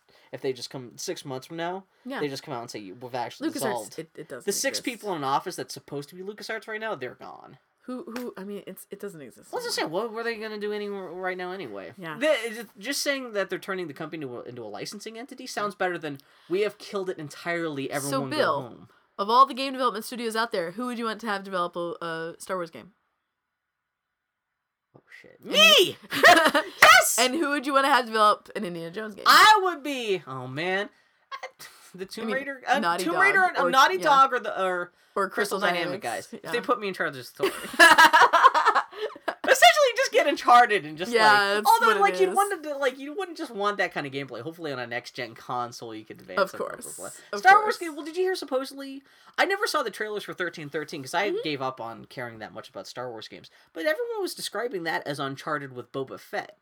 Did you see any of the trailers for that? Was that what the gameplay looked like? I did not get that. Because I know it was a third-person action game. I guess, but to be honest with you, I didn't know if there was like lots of climbing. The shooty gameplay is such a minor part of Uncharted to me that I don't even think of it that's when I think about Uncharted. Because unless it's Boba Fett climbing over the place, which he's got a fucking jetpack, he doesn't need to be climbing. I can't remember. Why would you call that game? Why would I don't know. I can't imagine why a Boba Fett game would ever be described as Uncharted, but with Star Wars. Why? Who would you have make a Star Wars game? Volition. Which one's Volition? They make Saints Row games. Can you imagine just a ridiculous open world Star Wars game? The Force Unleashed, but fun. Yeah. Yeah. Just use the Force pushing people over the place. Yeah. I mean, a ridiculous open world Star Wars game. Really? You know, the funny thing, I would almost be tempted to say BioWare. Yeah. Brr. Well, you know, I still can't believe... it blows my mind to think that BioWare made an MMO. I would love to see BioWare make a Star Trek game, actually. Because that Star Trek is so much more about diplomacy. That's a better fit. Yeah. But that Star Trek game, the shooting, like... Having a third-person action game that takes place in the Star Wars universe would just be extra stupid. Unless it's like in the bromance J.J. Abrams universe. They're making one in the bromance. But could you imagine like Gears of War in like the original Star Trek show or something like that, where big bulky guys like cover shooting? Like, that wouldn't make any sense. But it's LucasArts though. That's kind of a shame. Yeah, too bad. But LucasArts has really been dead for over a decade. It has. Let's be honest. It just still sucks. It sucks to go to its Wikipedia page and it says LucasArts was a company that existed. A part of me wishes that it happened 10 years ago. Yeah. Because it's been drawn out. It's been so sad. But what's the best game they made in the last decade? I was just thinking that. Or best game they licensed? Star Wars, Episode I feel like 1. they've put out some not Racer. shitty games. No, during that I forgot. time. In the last decade, you've got Yeah, Republic. Bill and I do But again, share. that's not. I mean, that's not LucasArts made. Yeah. But like anything. Bill that's and I been do published, share a love for the pod racer game. Yeah, pod racer game. A lot of people do. That's not exactly controversial. Good opinion. shit. But like you had pod racer, you had. But I'm trying to think of any good Star Wars games they've had in the last decade. And well, they really didn't make not Star Wars games. I guess like after the adventure game market fell through, they just kind of reverted back to making Star Wars. They stuff. made an Indiana Jones game for the N64. It was fine. They made Infernal Machine or whatever it was for the PC too. Yeah. Anyway, that's LucasArts though. No, hold on. Now I have to look at a list of Someone online pointed out the fact that you've got the Super Star Wars games for the Super Nintendo still on the Wii Virtual Console. Mm-hmm. Those are games published. Those are games developed by LucasArts and published by THQ. Oh, Jesus! So if you want to get on Christ. those games, just do it before. Oh man, I forgot about Gladius. I forgot about Armed and Dangerous. Are these old adventure games? These are LucasArts games that came out in the last year. Man, like you know 10 what? years. Actually, it's so funny because back in the day, I didn't have a PC that was capable of running those adventure games, or for whatever reason, I never bought them. My dad had bought X-Wing. Yeah. And I played the shit out of X-Wing in the day. Like that's the one old school LucasArts game that I have fond Lucidity. They memories. published Lucidity. Lucidity, man, makes my tits hard. No, that's the Xbox Live. Yeah. And that was such a surprise that they fluffy-looking published game. that. Yeah. Oh man, RTX Red Rock? They published a lot of weird games. Yeah. Unexpected games. It's still a bummer that LucasArts, with its relative independence and its resources, couldn't have done anything more interesting with those resources. I would argue its golden age of adventure games was fantastic. Well, that was when it was a lot that, cheaper to make games, dude. I know. When you're a small company, one shitty game will tank you even more so than the other thing to remember too is George Lucas himself is rich, but Lucasfilm, of which LucasArts is just part of, was never a very large company. Yeah. And never had that much in the way of, like, they weren't, like, really fluid with, shitloads of money. Yeah. I mean, there's a reason why Lucas had to sell Pixar in the mid-'80s, is because he just needed the cash to keep the company running, especially between Star Wars movies. But you think with the Star Wars prequels and all the money that they brought in, you think they could have done something more interesting, but... Yeah. Oh, I forgot they did Thrillville, that's the roller coaster simulator. Oh, yeah? They published some weird shit. Oh, yeah. Armed and Dangerous was that was the one that had like the skeleton I don't remember any of this. So everything you're talking about to me is all Gladius. I was kind of excited about me. because it was a gladiatorial combat game, and I was like, I like Romans. Was it good? I never played. Was it a 2D I got the game? demo. No, it was 3D.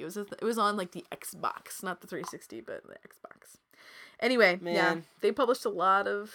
Now they did. Yeah. What else happened? What else? I clicked. Oh, the next thing is a bit of news we actually had on the roster last week. We accidentally skipped over. Oh, did we? Yeah, the death of LucasArts. But on the flip side, I'm sorry. as Annie brings up the show notes, I clicked away so I could look at the list of it's Broken Age. Oh yeah, they released a trailer for Broken Age, which is now the title for the Double Fine adventure game. Yeah, which looks very cute. And I love the fact, speaking of independence and having resources that that let you do cool stuff. One of the main leads is a black girl. Yeah. Which, how many games, if you were being published by a major corporation, would you be able to do that with? Yeah. Yeah. Yeah. And she's fucking topless for the whole game. Like, Yes, fuck Phil. yeah! I love some of that dark A chocolate. really I fun love joke, this Phil. Cadbury egg and some more. David Tennant and Billy Piper will return You're not this fall. amused I'm not by gonna me play with sexualizing that. a teenage I'm video not game gonna character? believe it or not, Bill. I like how you say it's so empowering that they have this character. I'm gonna fucking make gross jokes about her. You what's prick. up? How you doing? Bill, I'm not part of the problem because it's a joke, Mudgeon. Is it time travel? Because you. the boy looks like he's living in the future. They're in alternate universes. Of the same universe? I don't know. I think they're like two different worlds. I remember I did not. Did you not kickstart this? Aren't they I giving you did. information Well, every here's the day thing. about what's going on? I watched like the Did first you not play test this 4 game already? episodes of the I see. Double That's Fine how it's gonna be. series. We And I interviewed these really guys. loved them. They're really well done. I like them so They much. were in this room. They were in this room. I really loved them a lot. It was really good. But he talks about how it's like 2 different worlds. So I don't know. But then I stopped watching them. I'm a prick. I don't like to watch video on the internet, which is why it's so funny that I've done video on the Have you internet. watched Strip before. Search? I watched the first episode. Yeah. where they all I make don't watch out. video on the internet, man. It's bad. Except for David YouTube. Tennant and Billy Piper will return this fall for the 50th anniversary Doctor Who TV movie, along with John Hurt. John Hurt, yeah. John what's up? Hurt. John Hurt. This is the low power part of the podcast. Where we just call you John Hurt. Oh yeah. Oh, yeah, We'll girl. fuck that John Hurt in the butt. I hear he's gonna be in Broken Age too. He's gonna be topless. No, John Hurt, no. So yeah, they're bringing back the 10th Doctor and Lady with Big Teeth. What? She had a tooth operation partway through her tenure when she was on the show. Yeah. And so one episode she goes away and she's like, "Hello, how you doing?" And then she comes back the next episode. She says she talks like Mike Tyson. But she had her teeth capped or something like that. Yeah. But it's the first episode back. She must have had an whatever dental thing she had done must have been just like done 2 days before. Don't They make talk like a fun little of leather. someone's speech impediment. She's better girl. now, but like it is weird. You're like, oh yeah, oh that was a great cliffhanger. Let's go on to the next episode. She talks like she's like on I'm drugs. gonna go on because it's making me But it's uncomfortable been 10 again. years. I'm sure she You talks make me better. uncomfortable in a lot of different ways in this podcast. No, but Billie Piper was great. Did you watch any of the old Doctor Who? Do you know what happened to her? Where she went I to? have no her house idea who stuff? Billie Piper is. Oh, she's blonde. She is. If you're from the BBC, she is a chav, which is racist white shit. I guess I don't know. But yeah, no, David Tennant's coming back, and they actually did. I guess they're filming. Either they're filming or they're about to start filming that 50th anniversary special now. Mm-hmm. And they had someone took a picture of David Tennant and the new Doctor, like Who is his name? holding Matt Smith. hands after like a script Touching read through. dicks. Touching dicks. Totally just pressing that meat together. They're trying to make the piss subway go from one track to the other. Why did I start us down this road? They're trying to do 2001 Space Dock with Why the did I penises. do it? It's because you Ka-chunk. mentioned Strip Search, who made me think of a friend of the podcast, Erica Moen, who I think has a Tumblr called Dicks Touching Dicks. touching wieners. Dedicated to the subject. Oh yeah, touching wieners, that's what it is. God bless her. But man, Anyway. it freaked me out. I just want them. They have to have the other Doctor come back. Chris Eccleston. He was my favorite He was your favorite. before Big Face showed up.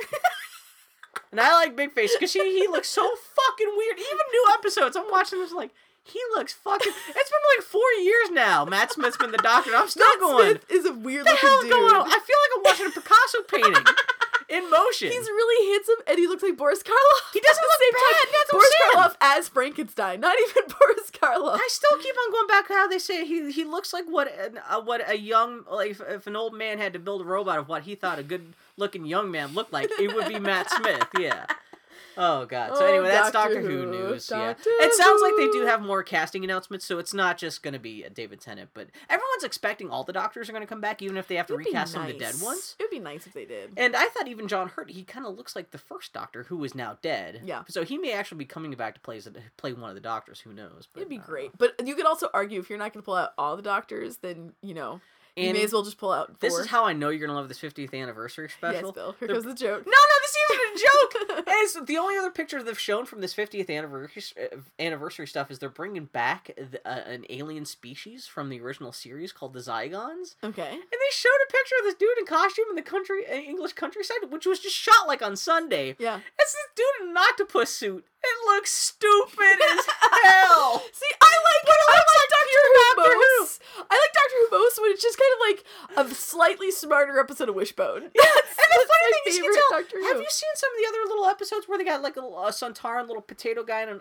an army outfit, and he's all like, I'm a soldier." Blah blah blah. Is blah, he the blah. guy who's hanging out with Vostok? Yeah. Vostrom? It's obviously that same Yeah. actor, but Yeah. now just dressed like an octopus, just like he's like on the side of the You know, road I in the gotta middle say, of. Like, I've been reading a lot of heavy shit lately and consuming a lot of heavy media. I can see why Doctor Who might Yeah, be nice. exactly. Like, especially after Bioshock Infinite, which was really enjoyable, but not at upper. No, I was like, man, I feel like some fucking it's a good time for Wishbone. some fluff. Yeah, Yeah. it is for Wishbone.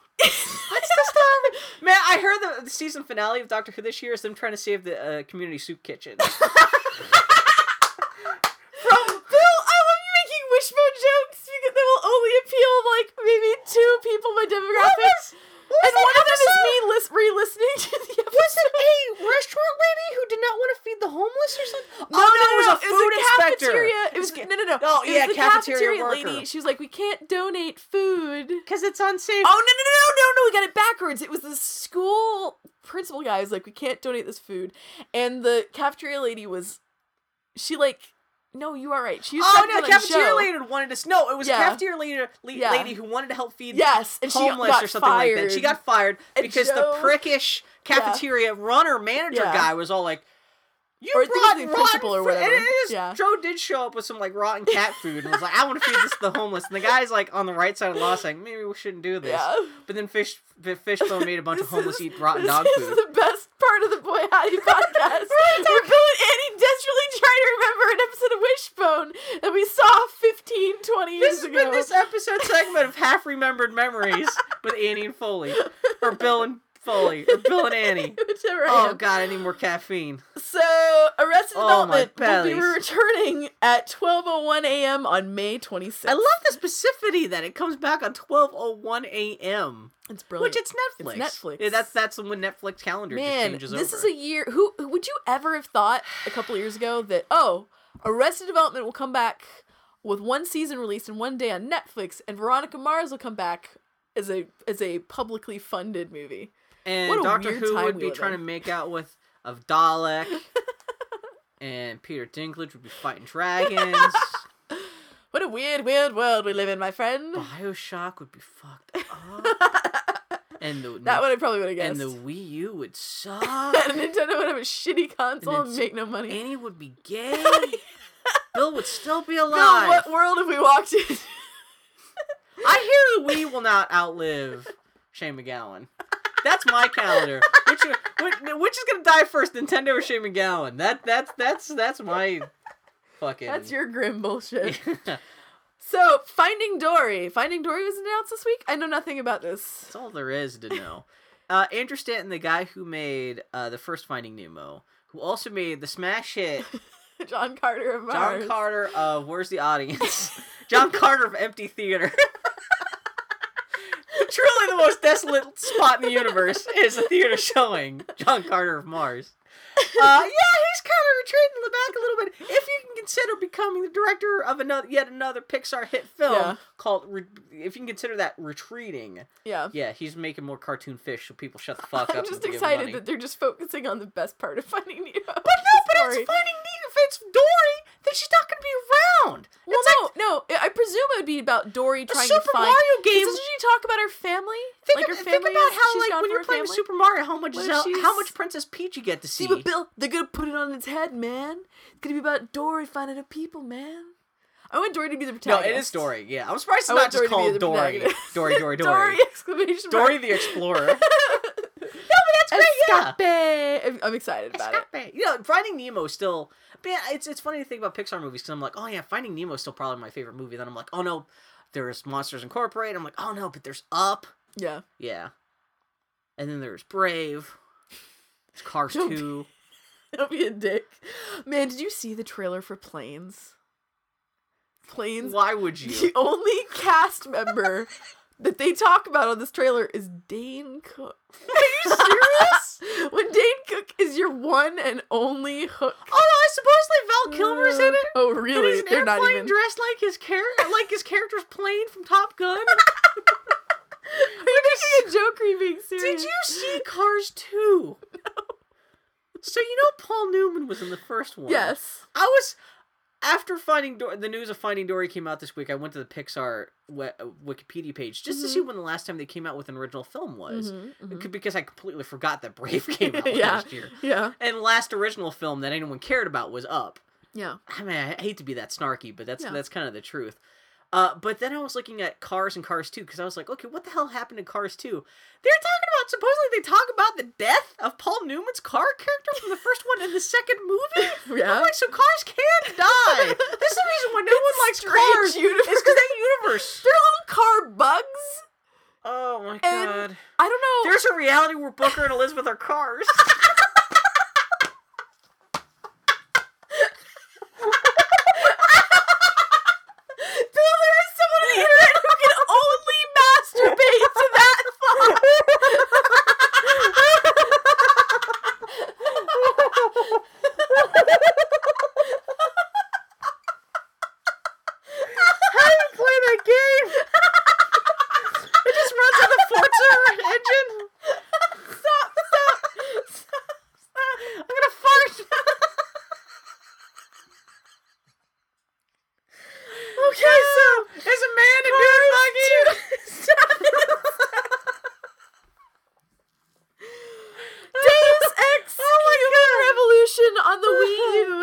like the most interesting port on the system yet, with tweaked boss fights, allowing the use of stealth and hacking skills rather than relying solely on combat skills to take bosses down. And a strategy guide displayed on the gamepad. Including a digital version of the game strategy guide is a very cool idea. Good luck getting anyone to pay $60 for a 2-year-old game. Yeah, man. That's tough. No, but I love, so everyone could, I bought Deus Ex Revolution. I split it 3 ways with you and Joshin, but I never had to play it because I saw you beat most of it, and then I saw JoJo also beat most of it. And it was one of those things where, like, the same thing happened with Metal Gear Solid 4. I bought it, but then you borrowed it, and I watched you play most of it, and then I watched JoJo borrow it, and I watched him play. There's a point where I didn't even have to play it. I got to see, all the game third hand.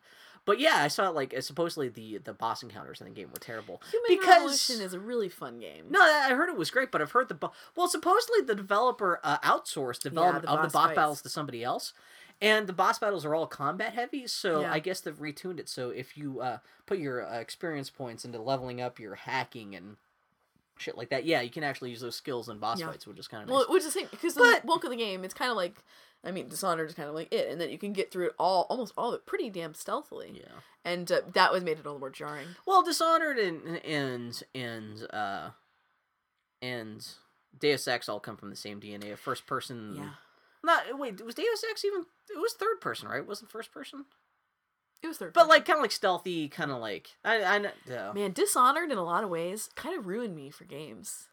Dishonored, just in the fact that it let me do things my own way, to then go back and play games that had the same kind of, and then I'm playing another first-person game. The combat in Bioshock would be a little more Dishonored-y, where it's like a little more, you can do what you want in specific situations. Well, with Bioshock, the basic premise of shock games is you have all these abilities, and you can fight through in a battle however you want to, but it's still shooty that's kind of like what you can do in Dishonored, except there's no gun. Well, you actually do have a gun in Dishonored, but it's kind of useless. They would argue that Bioshock, that's. But then we could save that for Bioshock talk. But the reason I noted that is because it's a game that comes with a digital copy of not just like a tutorial or anything like that, but it's the digital version of the Brady Games Guide or whoever published the strategy guide is just on your gamepad screen, that's fantastic. Yeah, interesting. Yeah, I'd love I'm gonna go back through Bioshock Infinite, do a 1999 run.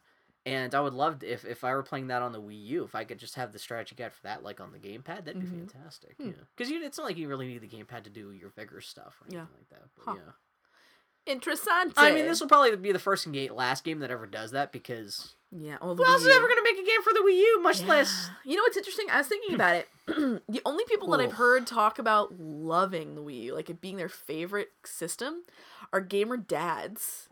It's the only way I get their kids are hogging the TV and shit. Well, yeah, that they can drop out and like I can play Call of Duty in bed with my while my wife is asleep and all these things. Like when the kids are doing this, I can do this. It's interesting. And that's it. Those are the people who are raving about the Wii U because it's basically Gabe and Tycho and Ben Katura, and everyone else is like Wii U more like P.U.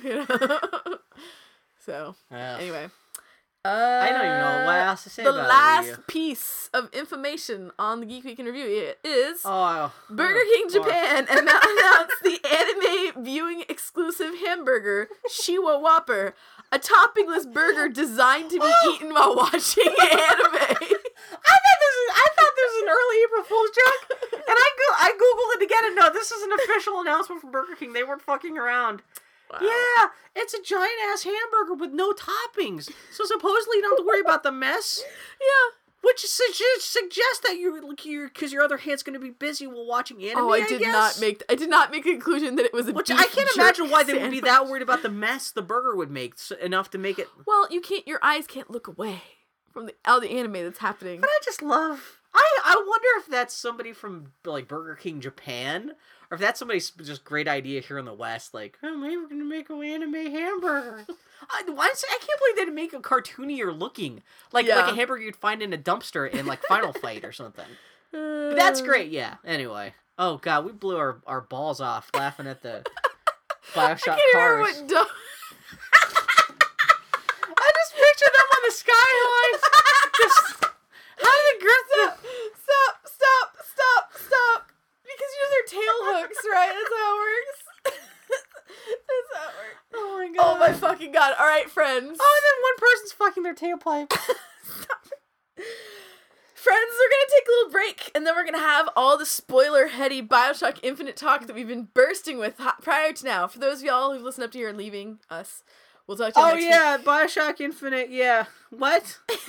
What are we... Is We're this gonna the take a next little segment? break. I am really out of it. Like, I laughed hard enough. Like, I've got, like, a bit of a stomach ache right now. Oh, poor Oh, Billy. my God. All right, we'll see how this talk goes, but we'll talk to y'all in just a second. Experimental talk is coming back. I've got Menarch.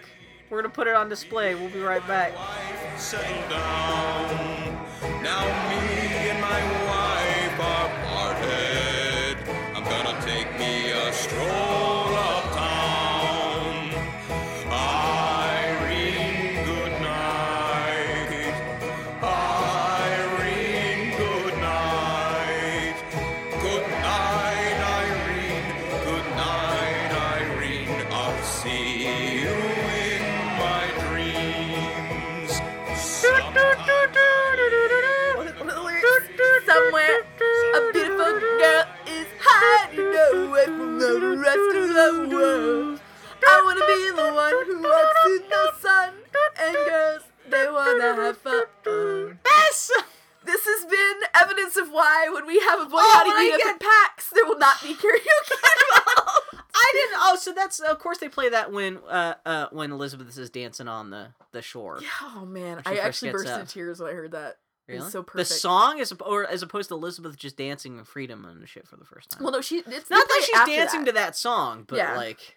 There's man. So what's her verdict So on this is our Bioshock Bioshock Infinite? Infinite spoiler talk. Way to Oh, go, Bill. shit. Way to throw your shit around. I'm so angry about what Comstock did. How could he buy a baby from himself from another Bioshock dimension? Infinite, so good. I mean, you try to explain that plot out loud to people, you sound No. stupid. Well, that's how it is with any timey-wimey bullshit. Oh, I know. It's It's like if you explain Lost to people, it sounds Yeah, like or there's a bunch of people in a magic one island of the being chased by- one of the best things about Looper is that it's a straightforward enough time travel story that you can explain it to people without sounding Well, like that's an kind of idiot. like what Bioshock is too. A little. I mean, No, Infinite is way too weird. Well, no, pretty much we explain the story. A dude sells his baby to his older alternate universe self. And then is hired by other people to free he his gets baby. hired by Mary Poppins, and Mary Poppins' is male twin from another. and get Larry Poppins. And of course, there's another universe where they're both cars. Oh man, Bioshock Infinite is a game that it deserves an intelligent, thoughtful discussion. Oh, it ain't getting and it it's today. not gonna happen because I finished it while drunk, and then had like 4 sleepless nights. I finished it with no pants on while eating pie. while eating your toppingless burger. Elizabeth, my waifu. Yeah, that was a good game though. It's the Bioshock game. was good. That was a great game for the actual what you're doing during the main chunk of the game, Yes. like what you're actually doing, not being that interesting. That was a good game. It's funny how great the game is just for the last 20 minutes.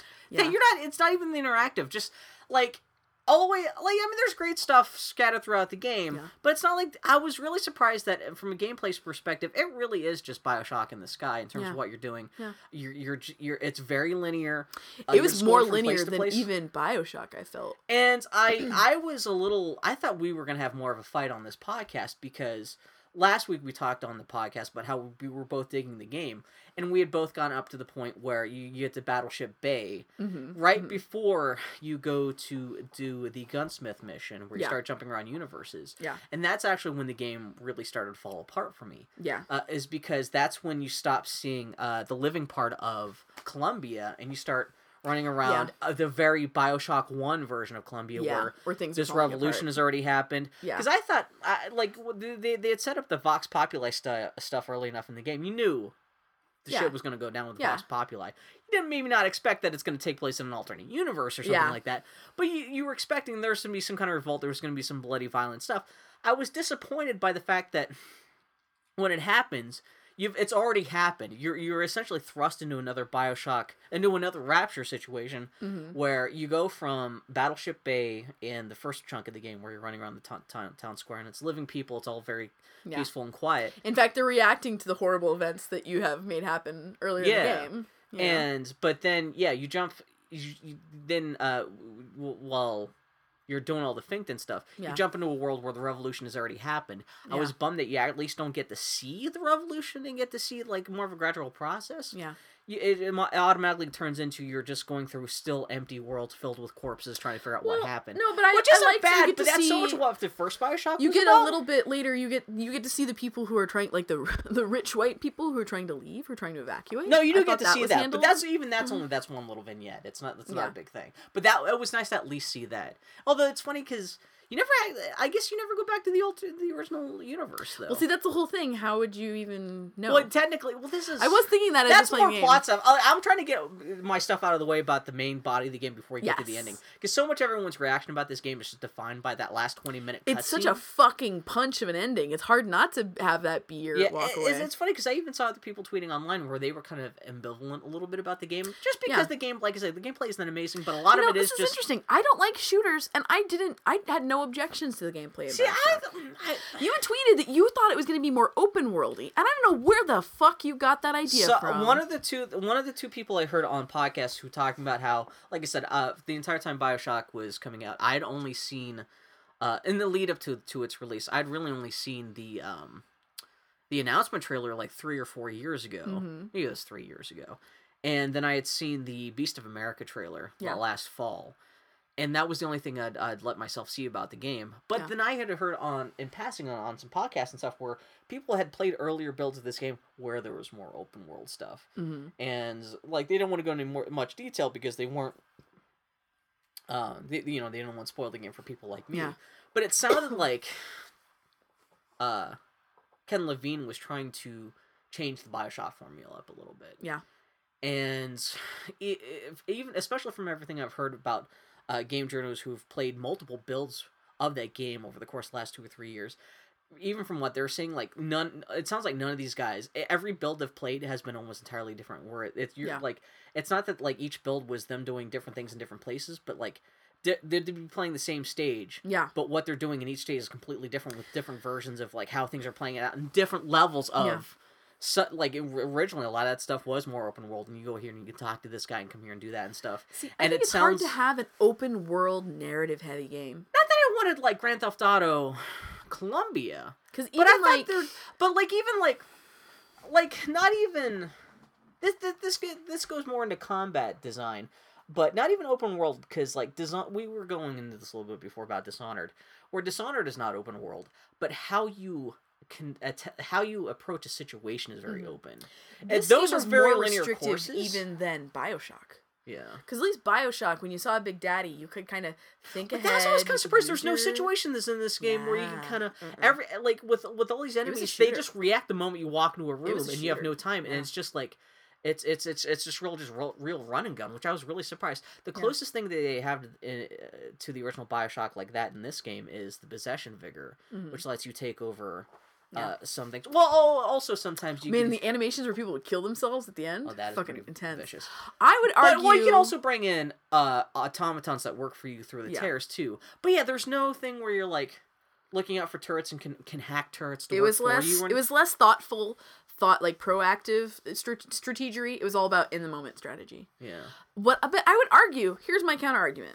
If you want to look at it from beyond obviously Ken Levine tinkered the fuck out of this game right up to the gate, but from a narrative standpoint, from a character standpoint, Booker DeWitt is not a strategery guy.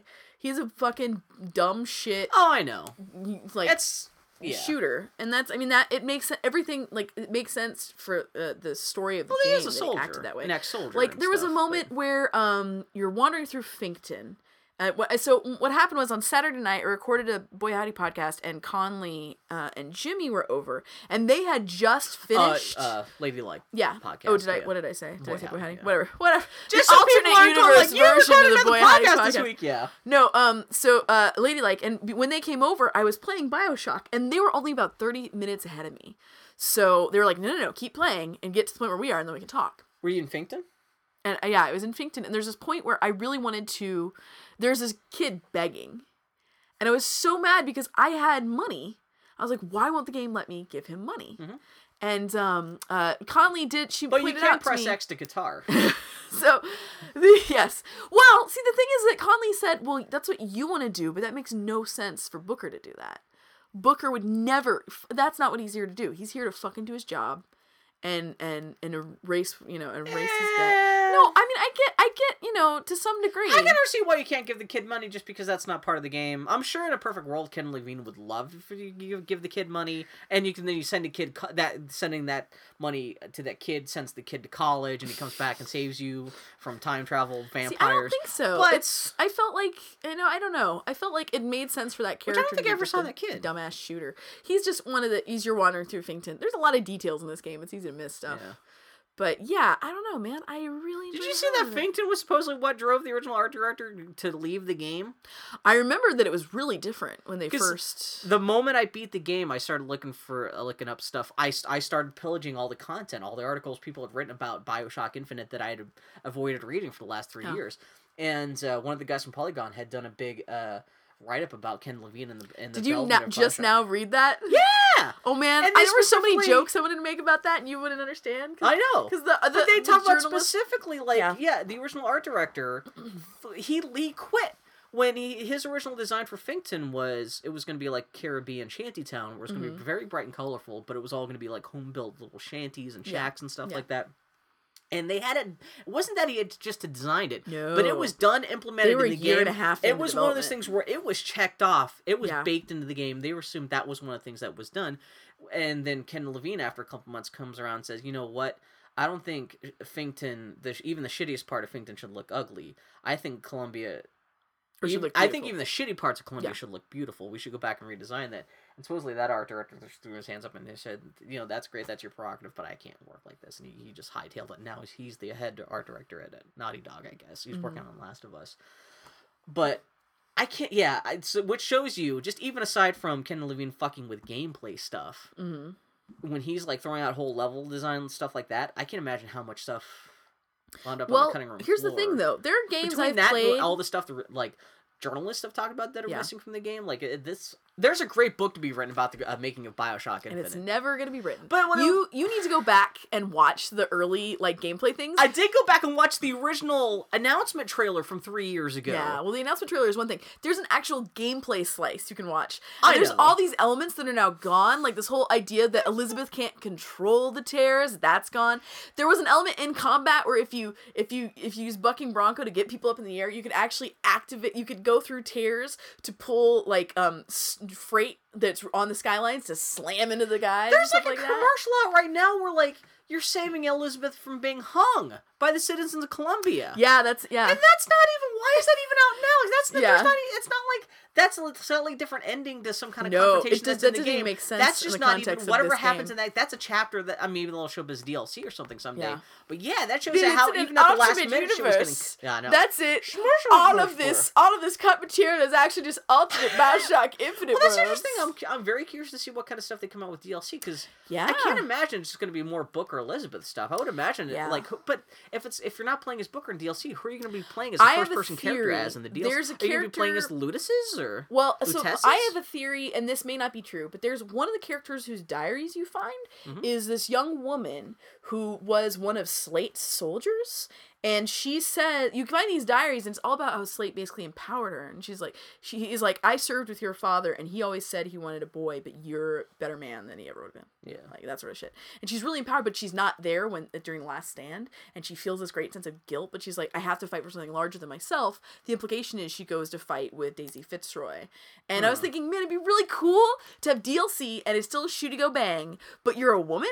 And you're a woman freedom fighter? How rad would that be? On Columbia? Yeah. Okay, during the events of the game. Well, I guess you'd still be fighting the Vounders and stuff like that. Yeah. So they could reuse all those assets and everything. And I'm like, how cool would that be? I wonder at some point if there's a part in the game too where you could where you had three-way fights between yourself, the Founders, and the Vox Populi. There's some of that existing in the game because you can come across those battles and let them pick at each other until they see you, and then they'll turn and fight you. But not it's so not much to the degree of, like I said, you think there might be a situation like in the original Bioshock where you maybe sneak in and kind of turn the tide one side against each other. They do that even more in Bioshock 2. Yeah? Yeah.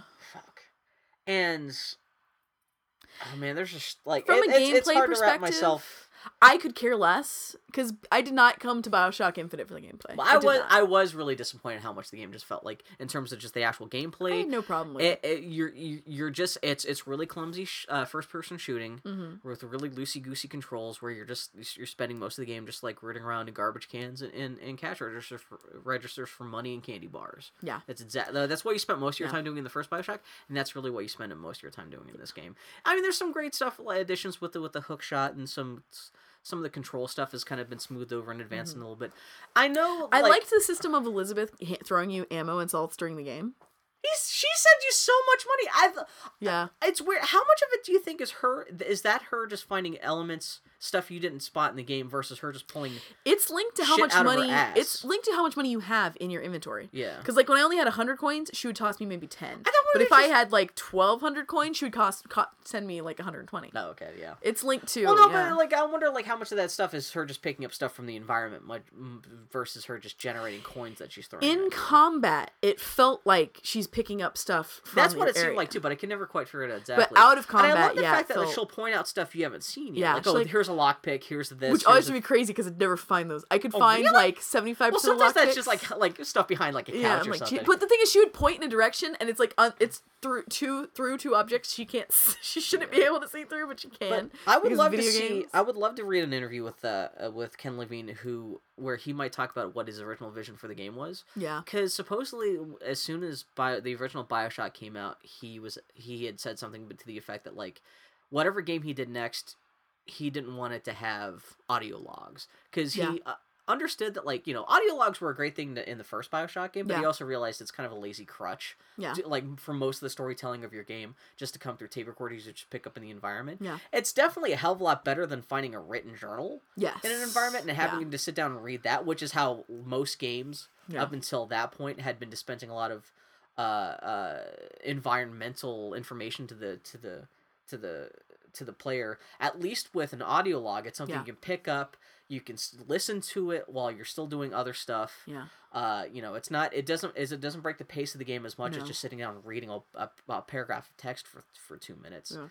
But even he acknowledged the fact that like it's not that there's anything wrong with audio logs, but still that just the basic structure of that is kind of a crummy way to. This game more so than flash forward to 5 years. Yeah.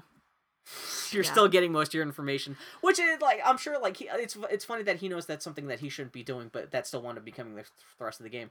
And I just wonder how much of the stuff he went into Bioshock Infinite saying we're going to change this is going to be different, this is going to be new, and he ends up turning around and like, oh, it's practically the same game in terms of the actual game. I would say Bioshock Infinite more than Bioshock you could have done without the audio logs. Yeah. I liked the audio logs. In Rapture more so because you're in a broken world. Yeah. It made you got to see these glimpses of people before.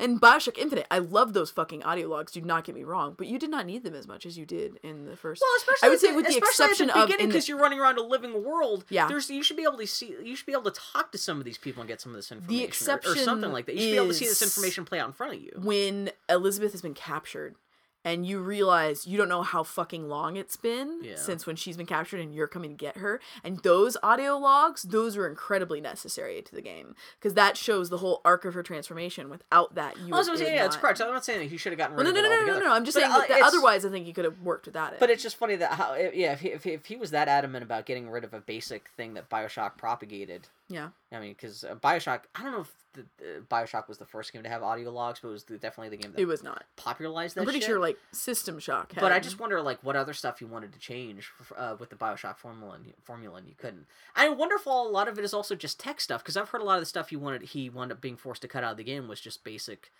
Like supposedly one of the basic technical things he had to change was the Boys of Silence. Yeah, the guys they implied they were going to be a big role. They were a tiny role. Yeah, in that game. You fight like 3 of them, and they were just very kind of like. And you don't fight them. They're very static, cut and paste boss battles. Fuck that game because I hate first-person shooters. Yeah. Because I always feel like there's something fucking behind me.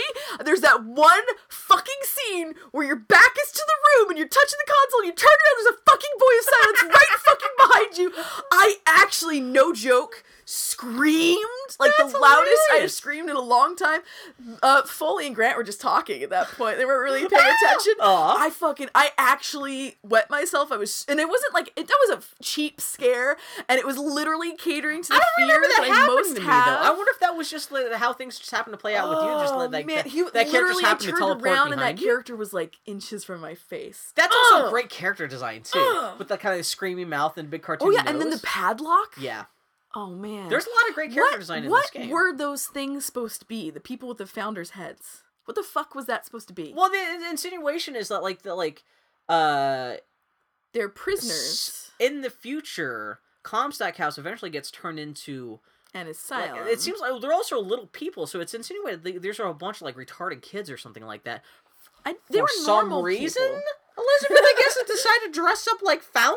But no, she's a prisoner. Well, no, she is a prisoner, but at some point she becomes not a prisoner and she's leading. But she implies that it's not in her diaries. She implies that it's not her will. The timeline of exactly what's happening when in that part of the game is really fucking all of the jelly. Weird things in that game, the time things. I'm you like, have to go back okay, and I play can that parse again that. Bioshock Infinite. I will say this for Bioshock Infinite. That is the first game I can think of ever that as soon as I finished it, I started it up again. Yeah. I started. Well, that makes sense because the actual stuff that happens, right? Even the first 5 minutes of the game is tying into stuff that happens at the end of the whole conversation on the boat about smart. he doesn't row. Yeah, that's right, he doesn't. They're not talking about how you don't row because you're a smartass. They just know that you don't row because they've done this before. Yeah. But no, and what I was talking about technically with the stuff the Boys of Silence. Originally, the way the Boys of Silence were supposed to work is they were supposed to act as like a sound sponge that.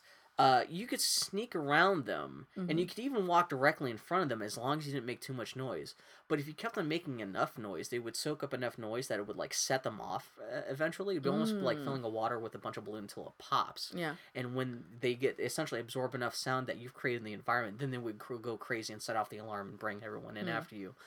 And Ken Levine said from a technical point of view, they just couldn't pull that off. So eventually they just turn into living human turrets where if they just see you, they just go nuts. Yeah. But there was supposed to be more of a stealth aspect of trying to sneak around them and be much more of a scary thing, which sounds more like the Big Daddy confrontations in the original game. Even though this is more about avoidance rather than trying to plot out how to set traps and stuff for Boys of Silence. But from a technical point of view, they just couldn't pull it off. I wonder if that's also partially also they're just dealing with ancient technology in the Xbox and PlayStation 3 in terms of like maybe what kind of AIs they can program for this relatively tiny amount of RAM and stuff like that. So yeah, who knows how much of that is Ken Levine and design and stuff versus because they like no matter how powerful the PCs are, they can design this game to run on.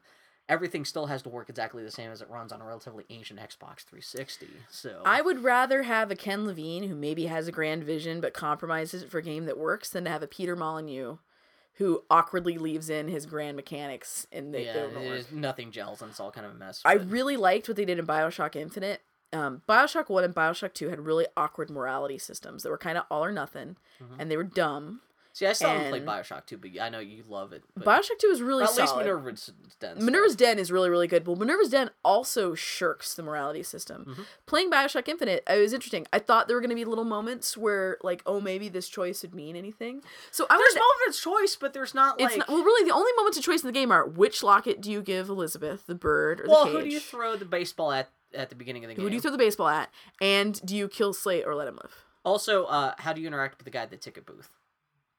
Do you let him stab you through the hand? The guy at the ticket booth. When you're trying to get tickets at Battleship Bay. Did you to me? You go up to this window to get tickets to go. I think you're trying to get onto the gondola. Oh, that moment. Oh, I shot that motherfucker. Are you kidding? Oh, no, I tried to reason with him because I was trying to lay low. I was like, fuck you, squirrely guy. Though I did you like the moment where the lady who's clearly the spy goes up and goes, Annabelle, no, I'm Elizabeth. I didn't figure that out until I was reading people talk about that. Like, I forgot that incident happened until I was reading about people talking about that. But no, what happens is you get that choice when you go up to that ticket taker. You can either just put a gun in his face saying, hey, give us the fucking tickets. Yeah. Or you could try to reason with him. I tried to reason with him because I was trying to lay low. Yeah. And what happens is, like, you put your hand on his table, just saying, "Hey, I want these tickets now. I need to get out of here." And he says, "Yeah, just a moment, sir." And he pulls around. He pulls a Godfather. He takes a knife and jams it into your hand. Oh, and so, is that why I've seen screenshots of people with bandage around their hand? And so what happens? Paulie and I were trying you to get in figure this that fight. out. You're bleeding all over the place. But after the fight is over, Elizabeth tears off a bit of her dress, wraps it around your hand. It's a great character bonding moment. Yeah, you're fucked up and bloody. I was wondering what that was about. Foley was asking about. We saw a friend's screenshot. But it's purely cosmetic. You get a little cutscene out of it. Well, yeah, but it made no sense. I saw these screenshots with Booker with the wrap around his hand that said AD, and I was like, "What the fuck does that mean? Does it happen during the course of the game if you play things?" Yeah, and supposedly the only other thing that happens is if you throw the baseball at the announcer at the very beginning rather than the interracial couple. Oh, I did. Supposedly, I must have missed this, but supposedly they come back later and thank you for not throwing the baseball at them. They do. It actually sucks. So this is what I fucking hated about Bioshock. Ken Levine said he was inspired greatly by Uncharted and how he wanted to have that feeling of companionship and stuff like that and the feeling of these characters that were bigger. So like that character in particular, those people in particular, you find them at some point in an awkward place that it doesn't make sense that they are. Are they about like Battleship Bay where still people around? Well, they're in...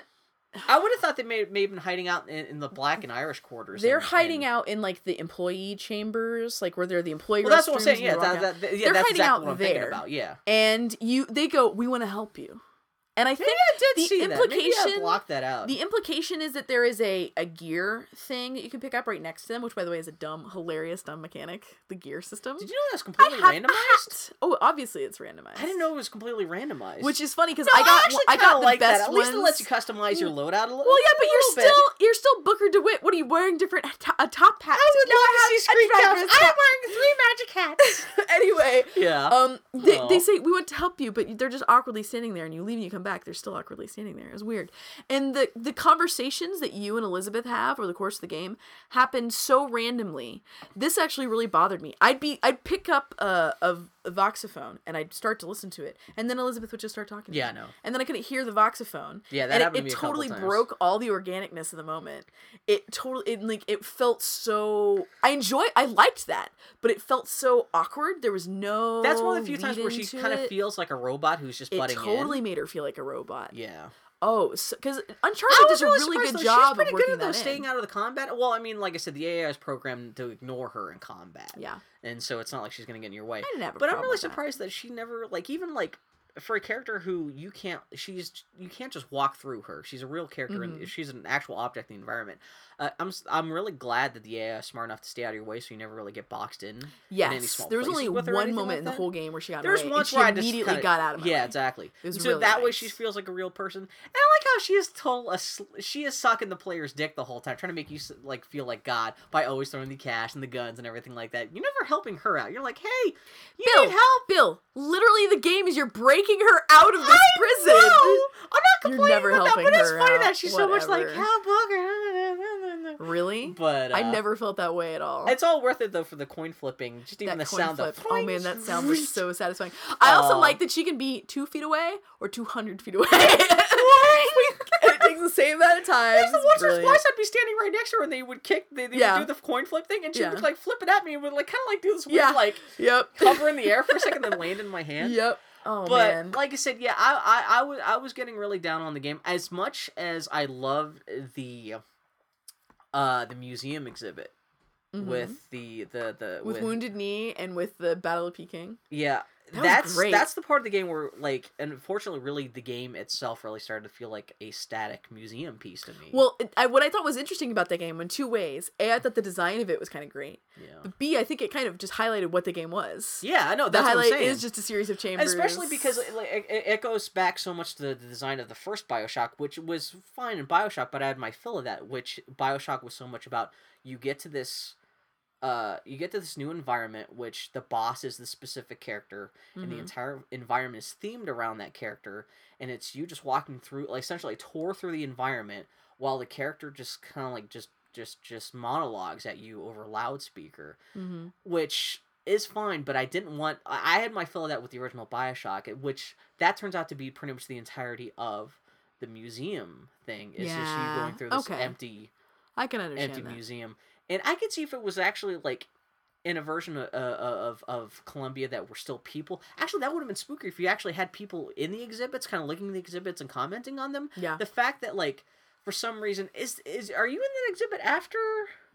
No, that's before you've even gone to the version of Columbia where the Vox Populi. That's correct. Have taken over. Mm-hmm. Which, that's so weird, because it seems like you should be there in the middle of the day or whatever, and there's no one around. Everything's shut down. It's because shit's starting to go crazy. It's because you're a terrorist, and you showed up and have committed these atrocities. You have started killing... That is true!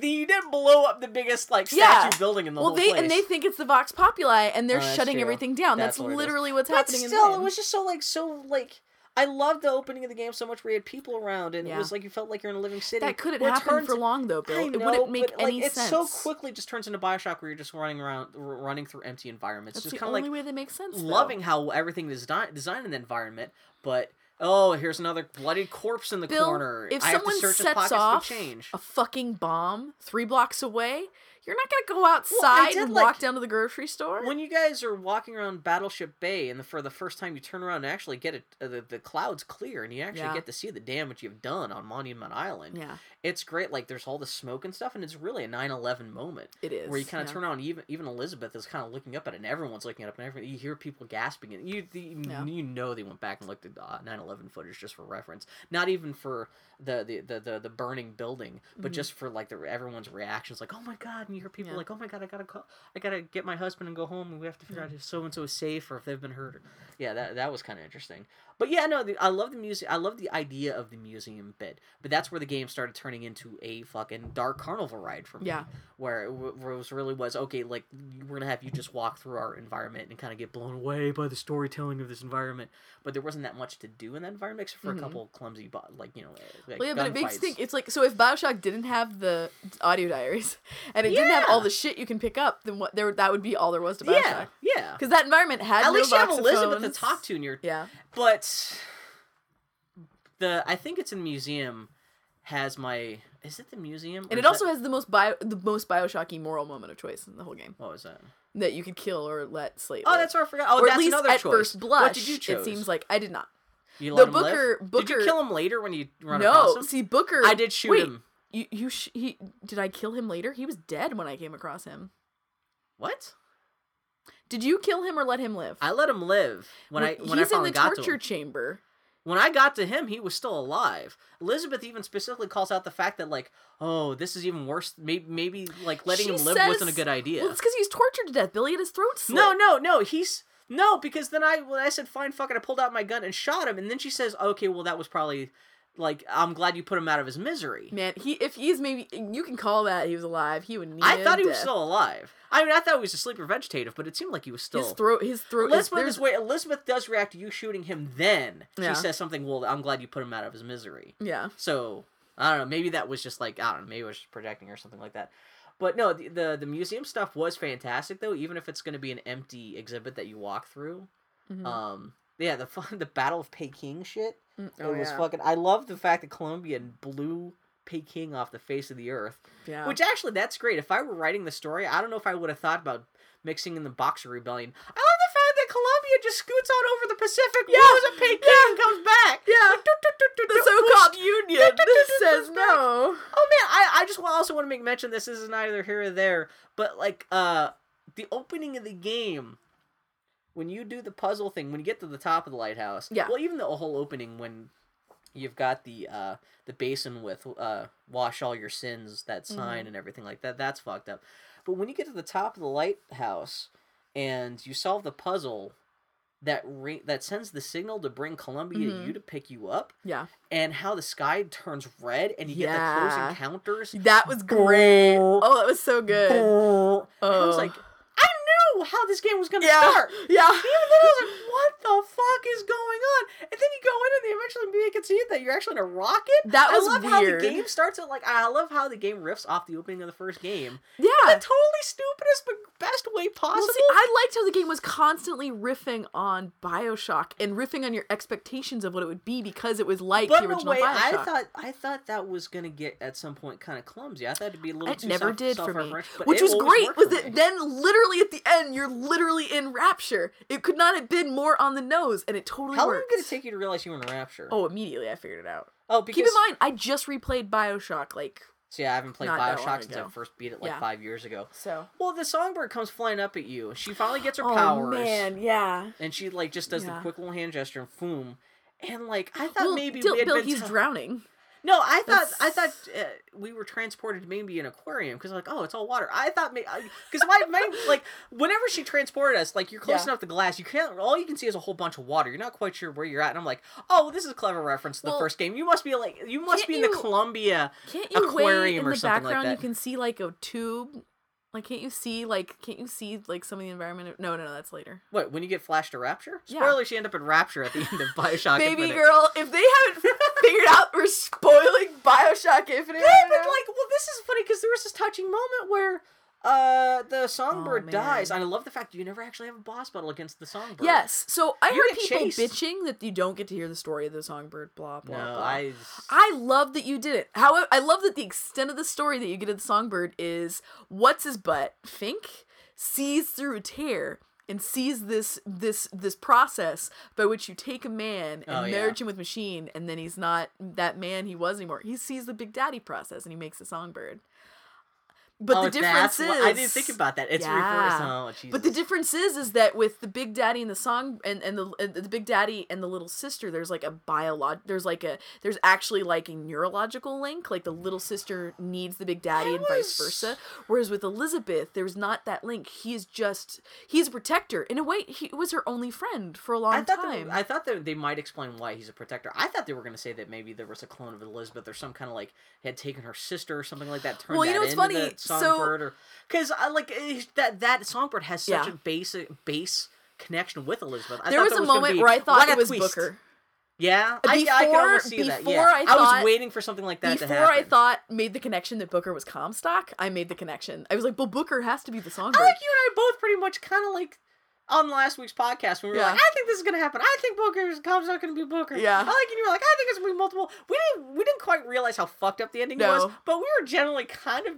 Yeah, we're on the right wavelength. Children guessing I like to have the kind of fake out, which is that Elizabeth is wearing Lady Comstock's dress. Which that's a great moment though. Yeah. And there's even the thing where you're trying to get in a Comstock house and the AI thinks it's like and like Elizabeth. she's even like it's funny that Elizabeth even doesn't think about that until the AI thinks who she is. Well then because then there's that great fake out where I'm like, fuck, is it like is Elizabeth actually Lady Comstock? Well, see, that's what last week on podcast. That's why I thought, okay, well, the twist at the end is going to be you're going to find out because, like, even all the paintings of Lady Comstock, she kind of looks like I could see how Elizabeth could turn into that lady. No, aside from the fact that she's wearing the outfit, Lady Comstock is poor Booker DeWitt's. The fact that she only puts on the outfit, wife. She changes after she murders.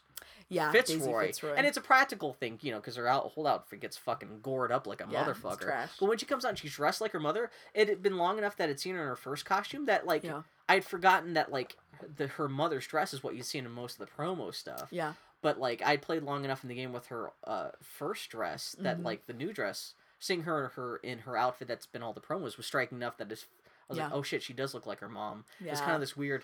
And it's, of course, like, she, of course, dresses like her mom and becomes, like, symbolically a woman at that point after, like, killing someone. And her whole demeanor after the game kind of changes It totally changes. Yeah, she's not quite so... She's not so much like Belle from Beauty and the Beast, she's like, looking at things. Yeah, her AI changes, so she's not just constantly running up to things and looking at things and trying to see how they work and stuff. That's fantastic. But no, with the songbird... This is the funny thing, like, going back to the songbird in the Rapture thing. So yeah, you flash into Rapture, and at that, like I said, at that point, I just saw that like the songbird was floating in water, and I was like, well, maybe this is just an aquarium in Columbia, and this is just a clever reference to Rapture. And you see the songbird dying, and I'm like, wait, there's always a man. There's always hear, a lighthouse. Beyond the sea in the background. I'm like. It was really nicely done. I flashed done. around and turned around. I'm like, oh shit!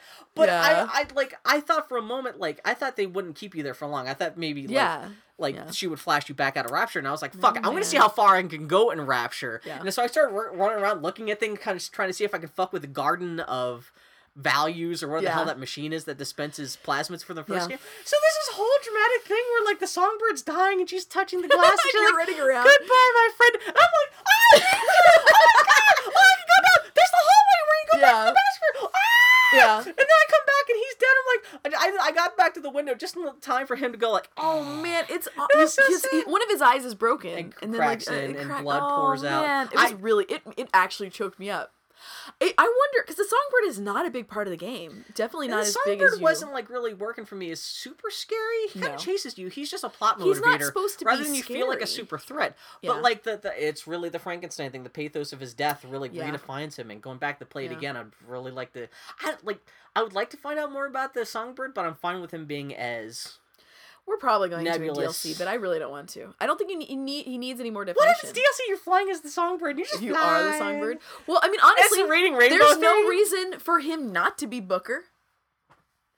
There's so many. There's no reason. When you've got time travel, alternate realities. When you have time travel, alternate realities, and really only 2 characters that anyone gives a shit about. In an alternate universe, Booker and Elizabeth are all the coins you pick up. That's it. They live. No, so, Bioshock Infinite. Dug the fuck at it. So one of my favorite... We still haven't talked about the ending, but... we still haven't talked about a shit ton of the game. One of the things that I really enjoyed about the game, we talked about this briefly, and I was worried would become too cloying, but never did, was the way they riffed on music. Mm-hmm. So, one of the first things that happens when you're on Columbia is you hear the barbershop quartet singing. Yeah, that's the first thing you realize. First time in the game you realize something's up. Weird. Aside from the fact that you just took a rocket from a lighthouse. Yes. But, video games. Video games are the world of the fantastic. And here is this very concrete link to our world. And it's so jarring. But more than that, so when that happened, I was like, whatever. And I knew about that from some of the coverage. And I was like, I really didn't whatever. know about that, yeah. Well, see, but the thing is that I was totally blasé about this element. I was really mad. In fact, your moment where you said you broke the game because you went and explored around Rapture, I broke that moment because basically when you hear that barbershop quartet off to the right, you have this whole area to the left you explore. And the way I play games is that if the game tells me to go right, I'm going to go left every time. Because you're an explorer. But so that meant that I missed the whole, I heard them distantly, but I never saw them. But it's because that moment had already been drained for me anyway, so I was like, fuck it. Well, what's great is that then you finish the game, and you hear that game again over the credits, and now all of a sudden all those lyrics have all these connotations and meanings that they never did before. And I can now never hear that song without crying. It's almost a better song for that game than even Will the Circle Be Unbroken. But I like even how Will the Circle Be Unbroken works in a couple different ways, too. Yeah. Like the cycle of events. Well, that was a song where I was like, that's a little too on the nose, maybe, because it's like, it's totally a ward-bait in the sky, song. in the sky. We're going to sing because it's in the sky. Credits, you get the video of them kind of singing a little bit. Yeah, that was kind of nice. Man, I didn't realize that the lady who Elizabeth, she's not a professional voice actress. That's one of the best voice characters I've heard in a game in a while. It's really, really good. In terms of, the inflection she Isn't gives. she just a straight-up actress and not a voice actress? She was an actress, and I think she's like a tax accountant now or something like that. Supposedly she got out of the acting gig. Supposedly this gig as Elizabeth was the first actress thing she's done in a couple of years. Okay. I'll believe that, because, I went and saw her at PAX. Yeah. She talked about being an actress. Oh, really? Yeah. Well, yeah, You saw her at PAX? Yeah, when I went to PAX, that's what made me think about how long fucking Bioshock. Oh my god. Bioshock Infinite. But it's a game that I've been thinking about that long that exceeded my expectations. There's so much there's so much Bioshock shit at PAX this year. They don't have a big booth. They don't. Why would there be? It's over. Why are they going to talk about a game that is out? That's not the nature of PAX. They could have a panel. They'll have a panel. They'll have a retrospective or whatever, which I'll totally get to. But anyway, no, I really liked. I just fucking loved that game. I really did. I liked it so much. Oh yeah, so the God Only Knows song. Yeah. I just assumed that was him being clever. Yeah. Because I thought maybe he was going to a Dark Tower place because one of the first things that happens in the Dark Tower books, which is another series about alternate realities. And trying to fix the universe before it gets fucked up by fucking with alternate realities. One of the first things that happens in the first book, I mentioned this on the podcast last week, is a cowboy goes through a Wild West town where someone's playing Beatles songs on the player piano. Yeah. Which is funny. It's almost placed in the same part of that first book as the God Only Knows song is placed in the beginning of Bioshock. And I thought maybe at the most that's just kind of a clever reference of showing how who knows, maybe that I thought it was just some arbitrary lost bullshit where it's trying to make what a twist, what a mystery. But I love the fact that it's just and then girls just want to have fun on the Calliope, and then when you get to the tower, the monument tower, Elizabeth is humming. Everybody wants to rule the world. I thought it was an electric guitar. I didn't realize that was her humming the damn thing. It's her voice. But it's her voice coming through the speakers. So good. I actually missed some of the music. I missed Shiny Happy People. And I missed. How do you know what's in the game then? I only know because you sent me that. No, you sent me that soundtrack. I found the soundtrack in the dumpster.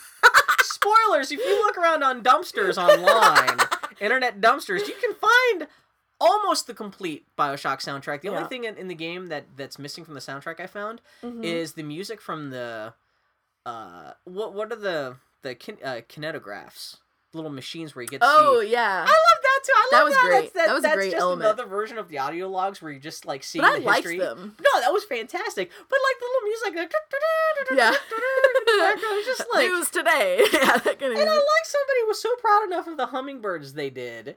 That they actually had a whole kinetoscope of hummingbirds? Of just about the hummingbirds. So what do you think that was about? Do you think it was genuinely that... Okay, that was one thing I was mad about. My friend Jimmy said that the kinetoscopes do change when you walk through tears. They were all exactly the same every time I looked at them. No, in fact, actually, towards the end of the game, they all seem to be repeating from the beginning of the game. I thought that was really weird. I expected to see... I was like, oh, that would be such a quick, easy way to show how the world has changed. No.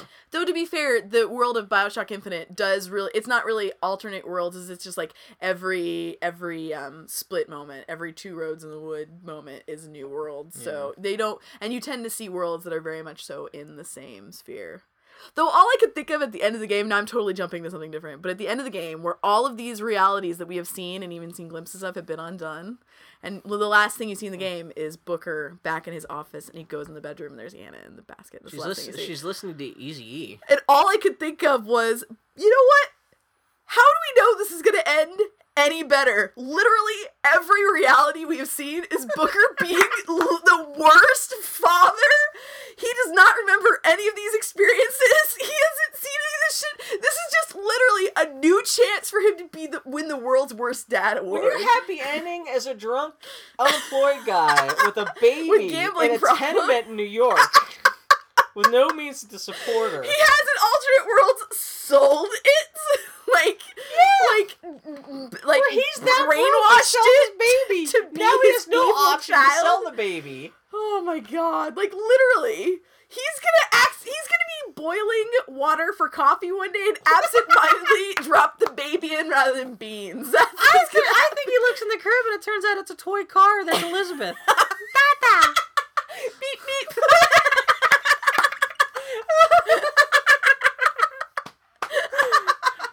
Cut the break. Cut the black. Oh, Jesus. Bioshock. No, Bioshock. I loved that fucking ending. I loved it so much because we talked about this. One of my favorite games in the world of all time is Prince of Persia: The Sands of Time. And I love that over the course of that game... Yeah, this is not unlike that. Because at the end of Prince of Persia: The Sands of Time, your character chooses to undo everything that has happened. And that's exactly what happens at the end of the first game. Because I know, like, there's a similar thing that happens. First game.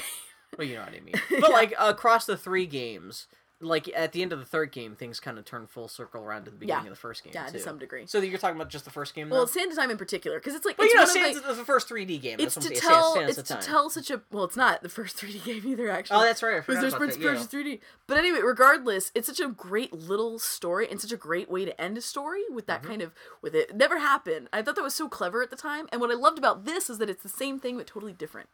Because I loved that in the end... When they're like, well, Booker, he says smother him in the crib. And there's that, Booker really is like, we're back at this moment at the baptism. Why? And all the Elizabeths converge on him and drown him.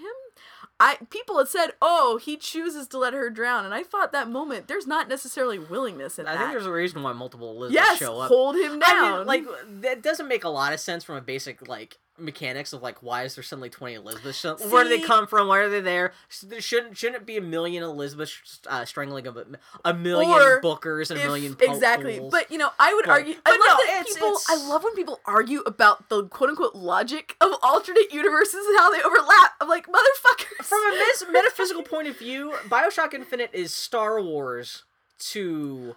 It has the same relationship to real metaphysics as Star Wars does to real, like, NASA science. See, whereas my counter argument is that if all possible Elizabeths exist in all possible times until all possible Bookers who are about to become Comstocks are killed, then all possible Elizabeths can do it together simultaneously. There's no reason. It's fucking bullshit alternate universe time travel. Why not? One of my favorite things about that ending, too, is there's not a lot of fluff or hand-wringing about the emotional aspect of what's going on. There's not a lot of hand-wringing about, No. oh, but if I kill you, you'll Goodbye. never be sister. We'll have never Yeah. met. And Yeah. There's no like, oh, we gotta hold hands and goodbye and but no, it's Elizabeth. I mean, it doesn't hurt that Elizabeth is in full-on Dr. Manhattan mode at the end of the game. Yeah. Where she can see to the end of time. She can feel the turn of the earth. Yeah. And so she's not quite the Elizabeth you've been spending the rest of the game with. She's kind of turned into kind of like weird, Dr. Manhattan Elizabeth. So she's not quite so emotionally attached to you anymore. I like that it's future. Well, no, she still is, but now but she understands. She has gone from being a child to being a parent at that point. Well, but she's the also, she understands that what she like. This isn't just the fate of her life or our world. It's the fate of millions of worlds and billions of lives. I like that the key to changing it all comes from future Elizabeth. I like that future Elizabeth sends that note to past Elizabeth, and that gives her the awareness. And that gives her the awareness. I like that ultimately Elizabeth is empowered by herself to make the choice at the end of the game. Old Elizabeth, she got some grit, because in the 90 years she'd been alive, she never cut her hair, or got a different haircut, or changed her clothes.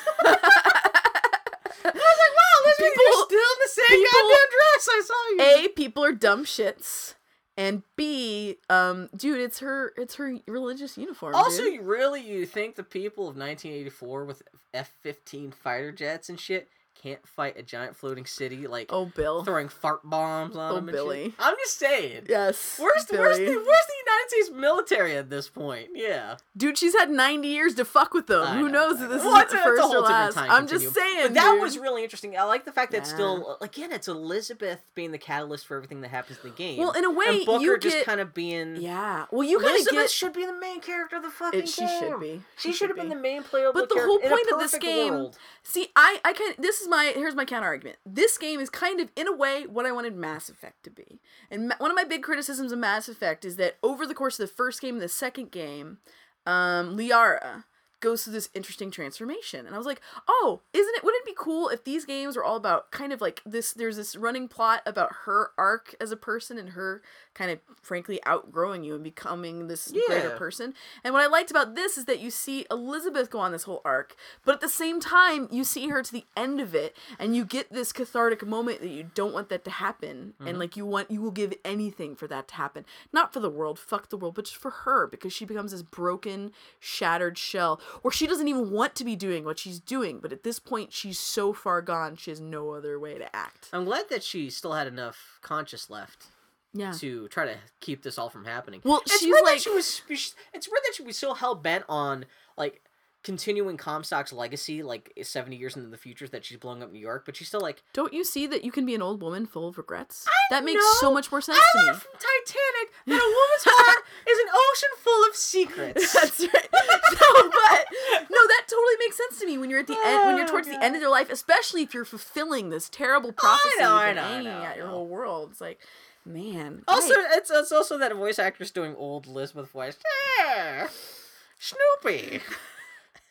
This is how old people sound. I really. Sorry. And the fact that she gives you the clue on the back of a Werther's original wrapper. Like, how stereotypical. So I wanted to ask you something. So in my world, in my playthrough, when she holds up the two cameos, and you can choose which one she wears, and there's the bird or the cage. I chose the cage. I chose the one that was that had the big ass on it. As Sir Mix-a-Lot says. So, because I felt like the bird was too obvious, and then I immediately regretted it, because I'm like, it's a fucking Bioshock game. She kind of says that. She's like, but the cage is so somber. Yeah, but there's kind of beauty to it and all this. Yeah. I was like, I can't. Did you choose the bird or the cage? What do you think? I chose the fucking bird. You chose the bird. Supposedly, the vast majority of everyone chooses the bird. Of course. Well, that was my question. So at the end of the game, everyone throws the baseball at the announcer. Everyone chooses the goddamn bird. I chose the cage. I did. So what's the? Well, no, that was my question. So at the end of the game, when future Elizabeth hands you the card, what symbol was on the card? Big middle finger. Because was it the cage or was it a bird? It was a cage. Was it a cage? Yeah. Okay, I was wondering about that. In my world, it was a bird. Well, how does that help her solve? Well, it's like... Because she gives me the cage, and Elizabeth figures out the cage. It's C-A-G-E. It's the note she needs to play on the songbird's whistle that'll bring the songbird. Maybe it was the cage. Am I getting wrong? Am I getting turned wrong? It's the bird. No, she gave you the bird. It was the bird's eye, because the songbird's favorite food is bird's eyes frozen peas. right. It was the cage. I'm getting all turned around now. Okay, that would actually be kind of a cool. Because I liked the idea of like I was like, and I remember thinking in the moment, did my choice of the cameo alter this? And I can't remember. That would been kind of cool. So man, while we're talking, I'm holding the Bioshock Infinite guide comes with a metal freedom key that was I admit it's an old-fashioned key with a bird and a when cage some on one side crafty and the other. Etsyer makes a necklace with the key, I will Just buy this and you make a necklace out of it. Bill, I'm not gonna wear a 4-inch fucking shitty made key. What are you talking about? Neck. This is like real life that we're hanging out with Elizabeth. If that were right now. shrinking ink and I could put that in my oven and shrink it to 25% its actual size, then sure. But no, that was my favorite. Aside from the plot stuff and all the aesthetics of old timey stuff, man, it was a gameplay, beautiful game. My favorite thing about the game was the two chances I mentioned this in the show notes. The two chances Elizabeth gets to show her inner steel. The first one is when you reveal to her that Comstock is her father, because you know that's coming. Because you know they got out of their way to drive home the fact that she doesn't quite realize what her relationship to Comstock is, and so you know that's going to be a big emotional bump in the game. And I was kind of dreading that because I knew however they play that off and however she reacts to that, that's really going to set the die for what the rest of the game is going to be. Like, if they handle that clumsily, that's not going to bode well for the rest of the game. If Elizabeth falls apart, like, what are you talking about? He's not my dad. Yeah. Like, that would be kind of crummy. Like, that was the first real huge stumbling block I could see coming up in the game, is how they dealt with that revelation. And you end up in, is it Lady Comstock's, not her tomb, but the little cathedral that's been built to her. Yeah. The little shrine thing. That's where you tell her that no, Comstock's actually your dad. And she doesn't, she has a moment where she doesn't handle, she has to digest that information. It's obviously a blow to her. And she's not a big fan of that information, but I like the fact, after a moment or two, she bucks up and says, that makes sense. I don't like that. That's some bullshit, but I also want a bucket of puppies, but I'm not going to get that either. Yeah. And like, that's really, and like, that's the conversation you have, and then you move forward. Yeah. And she's still, it's not like she suddenly bucks up and she's throwing coins back at you. Yeah. There's still a little bit of a downfall, and you're still trying to be nice to her and stuff like that. But I love the fact that, like, she takes that hit and keeps moving forward. Yeah. Now, like, that's the kind of character she is. She's a tough lady. Because especially with this super fake character who's, like, she's Belle from the Beauty and the Beast. She's lived her whole life with books, and she's, like, looking at stuff. I was waiting to see if she'd, like, that's a real easy character, especially for a guy writing the game. Yeah. Would make her like, oh, but that's impossible. Yeah. Darth Vader, or Luke Skywalker did not take the news that Darth Vader was his dad as well. No, she took the news. It can't be. That's what I'm saying. Not possible. She just says, fuck it, I wish I had a puppy too. What are you gonna do? Let's go kill this motherfucker. Yeah. That and, when she realizes what needs to be done at the end of the game to fix everything, she just does it. She kind of prepares you. There's a great moment where, like, it shows that she hasn't completely lost her humanity. She understands she understands what's happening, and she understands what needs to happen. Is the first time you're in the tidal pool at the end of the game.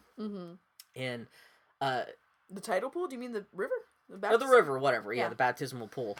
And she takes you by the hand to lead you up to the hill to the shack where they're going to go back to the... I think you end up back at the apartment where you first see Ludus. I think that's where you actually get to see you handing off the baby. But there's a great moment where, just showing that she's not a complete robot. There's just a great moment of animation where she just kind of grasps your hand. Not for a long time, just for a moment to bring you up this hill. Because she wants to keep you moving forward. Yeah. But she's got the steel. She's not going to make it a big emotional thing about it. She's just going to tell you what's going to happen, and she's making sure you're keeping up. But oh man, fucking Elizabeth is great. Elizabeth is a great character. She really is good. I don't think it would have been as powerful a journey if you were her, though. I could see it would be more challenging to get that story to work, especially the ending. I don't think you could tell that story in a video game if you were Elizabeth. Yeah. I think she goes through too many changes of character. You can have a protagonist character who has a strongly defined personality, but I think it's really hard in a first-person shooter to have a character. But did we really have to play as a character named Booger DeWitt? Booker DeWitt. Booger? Wait, how do you pronounce it? I said Booker DeWitt, Bill. It's Booker? Booker. I thought it was Booger. Really? Played by Don Knotts. Look in a mirror. Alternate universe. Bioshock, it's Don Knotts and Shelley Duvall fighting their way out of Columbia.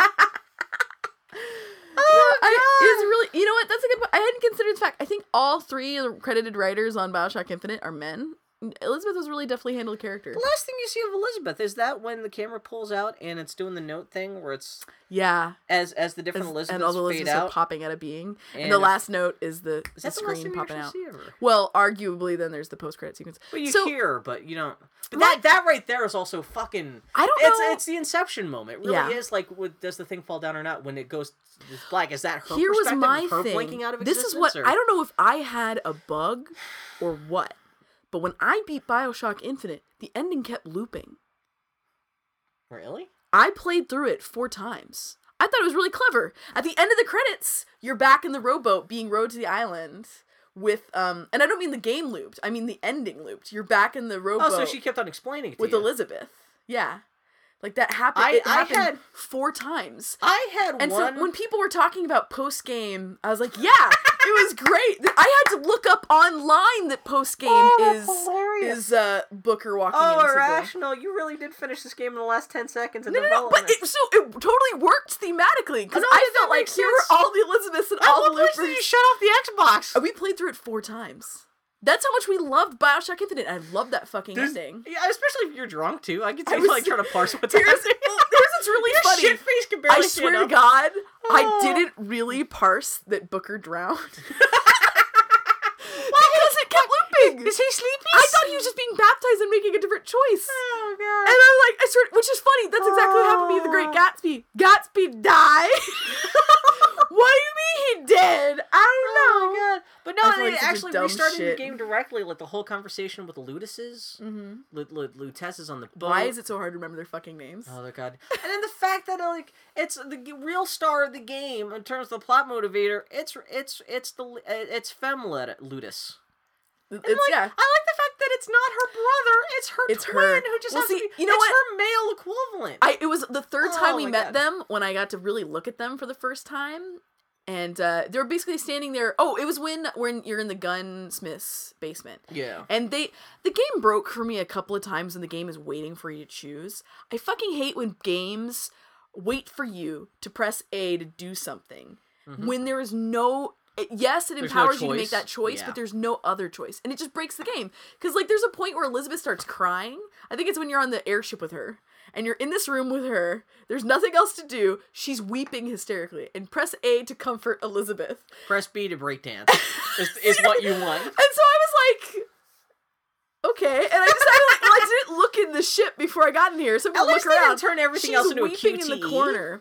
Well, see, I don't know. I almost prefer QTE because it totally drains all the narrative tension if you have this choice. But if you don't choose it, then the moment breaks and the narrative breaks. I would prefer a QTE. Granted, I would not prefer a QTE. I would prefer it to be a cutscene than to me awkwardly have this choice that's not really a choice. I had a glitch in the game where you get into the Bathysphere and Rapture, and then you go up to the lighthouse. Yeah. I had a glitch in the game where there's like a reflective texture on the glass suddenly became opaque. Oh no! And so I could only see like 1/5 out of the bottom of the Bathysphere. I'm like, well, I'm sure this whole little thing of Rapture going is really by beautiful, looks really actually, beautiful. Bill.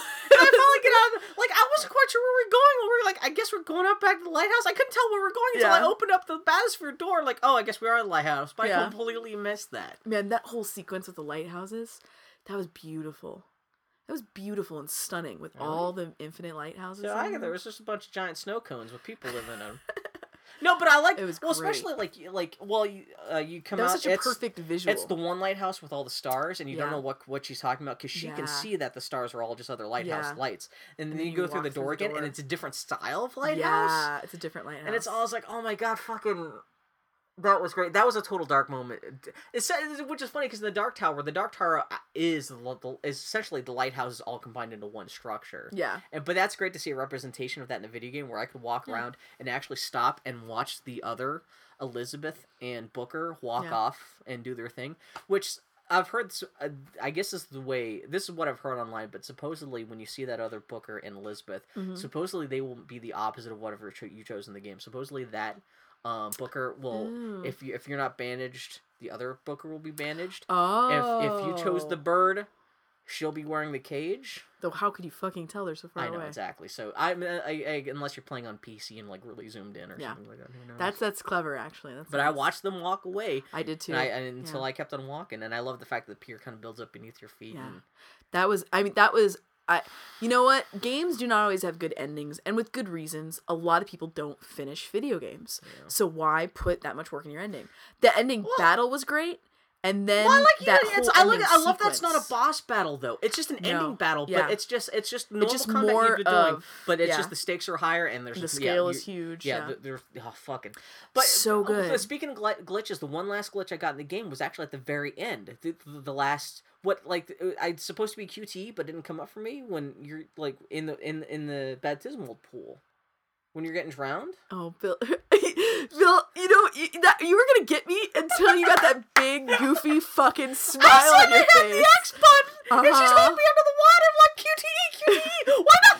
And it cuts to black. I'm like, look at Bill, you got the bad ending. I know, exactly, yeah. I thought what was gonna happen, at least 3 Elizabeths would turn around and lift up their skirts and show their butts, and there'd be a blue Elizabeth butt, a green Elizabeth butt, and a red Elizabeth. I was gonna go for what's it called when you fuse the shit together? Synthesis. I was like, synthesis. Come on, it worked in the last Bioshock Infinite. I thought had one of the best endings of a video game. No, it's really interesting to see a year after everyone shit the bed about the Mass Effect 3 ending. Don't talk universally about lauded. Mass Effect. I feel like it was just the ending makes the whole rest of the game better. This is where because, like I said, in terms of gameplay, the game isn't that interesting, and it is not necessarily a surprise because if you're paying attention, you know all the reveals of the ending by the time you get there. Yeah, I know. And also, the game, frankly, tells you a lot of this stuff. They tell you who the twins are. Well, that really kind of makes it. It really is an Inception kind of thing where it would make a second playthrough of the game that much more. It's all about the journey. Once you know everything again and kind of see how the pieces fit together. So smart, such a good ending. That's one of the things I do want to play again in 1999 mode because the gameplay was simple enough. It wasn't that the gameplay was not that challenging on normal. And I think if I played on 1999 mode, where supposedly if you have less than $100 when you die, you get booted out back to the main menu. You don't get brought. I don't know if it's permadeath. Yeah. Because, like, you know, in the game, you get charged a little fee every time you die and get brought back. I only died once in the whole game. In fact, it was alarming, because I was like, what happened? The only time I really died in the game was I'd throw myself off a building accidentally once or twice. When that happened... The fucking terrible-ass boss fight against Elizabeth's mom. That kicked my ass. That was the only boss fight in the game that kicked my ass. See, I learned immediately. At that point, my shields were maxed out, and my magic was maxed out. So I would just blast everybody away with my magic, and then just pay attention to any of the animated dudes, and just unload all my clips on her. I thought you could take out all of the zombies she's raising out. I just focused on her. Because every other enemy in the game is finite, and I figured even within the cemetery, I'm like, there's only so many corpses in the cemetery. I'm gonna have to eventually kill them all. Yeah. And then I realized I was wasting so much ammo. Like, I just, after I'd killed, like, 24 zombies, I was like, I guess maybe I should be, avoiding these guys. Those boss battles were actually almost anticlimactic to me because I just unloaded all my clips into her and she was gone. I liked that conversation with between Elizabeth and her. That was, I thought, really great. Where Elizabeth is basically, she's kind of dealing with her anger with her mother through this conversation. Because is another way. It is weird that it's her issues that you're fixing by shooting with a rocket launcher.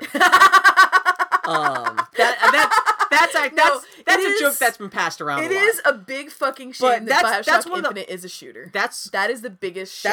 That's one of the big points in the game where I think it's a crime that the game is not about. You're not playing as her. Yeah. And that the game is a first-person shooter. I think the whole confrontation with her mom is one of the parts in the game that really reflects. If it were a text adventure. Yeah. Well, this is something that happens to me a lot when I play video games. On a Commodore 64, it'd be so much of a better game. I will tolerate gameplay just to get other elements from video games. Yeah. I don't like the gameplay in Uncharted games. I love the Uncharted games. I liked the gameplay in this one just fine in this case, but it's not what I care about this game. It's like it's fascinating. It's like I genuinely didn't even think about that because gameplay is always something I just have to tolerate. Did you get the gear in the crypt in the cemetery where you have to light the torches and that opens up the door? Well, I had found the codex earlier on, so yeah. The codex? Yeah. What are you talking about? They're codex for the Vox Populi messages throughout the game. No, I'm talking about there's a vault in the cemetery. There's a vault there's a mausoleum that's, if you look inside, there's a piece of gear. I saw that. That you can only open by lighting the torches on either side of the door on fire. There's no message or anything like that. It's just it's just a Zelda puzzle. Oh. It's just you have to use Devil's Kiss on the torches on either side of the unlit torches on either side of the door.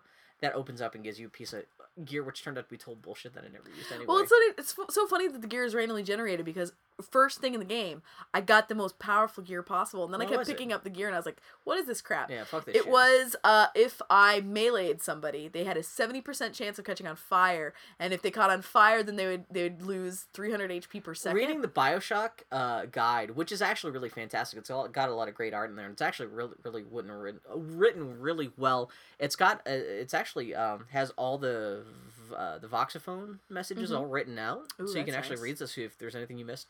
But they do specifically talk in there, like, most of the gear is randomized, but there's half a dozen pieces that you are guaranteed to get. Maybe when you get them is randomized, but you'll guaranteed to at least get one piece of gear that will have an area effect thing if you ever get hit or do melee stuff. Yeah. One of them's electricity or fire. You might get both, but you're guaranteed to at least get one of them. I enjoyed the melee in this game. It was kind of clunky, but I enjoyed it. The fucking brutal executions. The skyhook.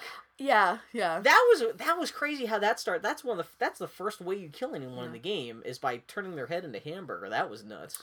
One of the things that's funny about this game is that, so when I was talking about this game with my friend Conley, she's like, this game made me feel terrible. Because the game opens, and you're walking through Columbia, and she's like, I felt terrible. Because it wasn't until we reached the area where we were seeing, like, the employees and shit, she's like, it wasn't until that moment I realized that I had only met white people. Because she walked in this game not knowing anything about it, not even knowing about the religious or white supremacist aspects of it. Well, at that point, you're going to be so overwhelmed by everything you've seen in the game that you're not really thinking about the racial politics. She was like, how fucking... Well, to be fair, she's also a white person like me, so she's like, it's so broken that I just assume that that's normal. Is the first minority you see is the black guy scrubbing floors? The first minority guy you see is actually an Irishman.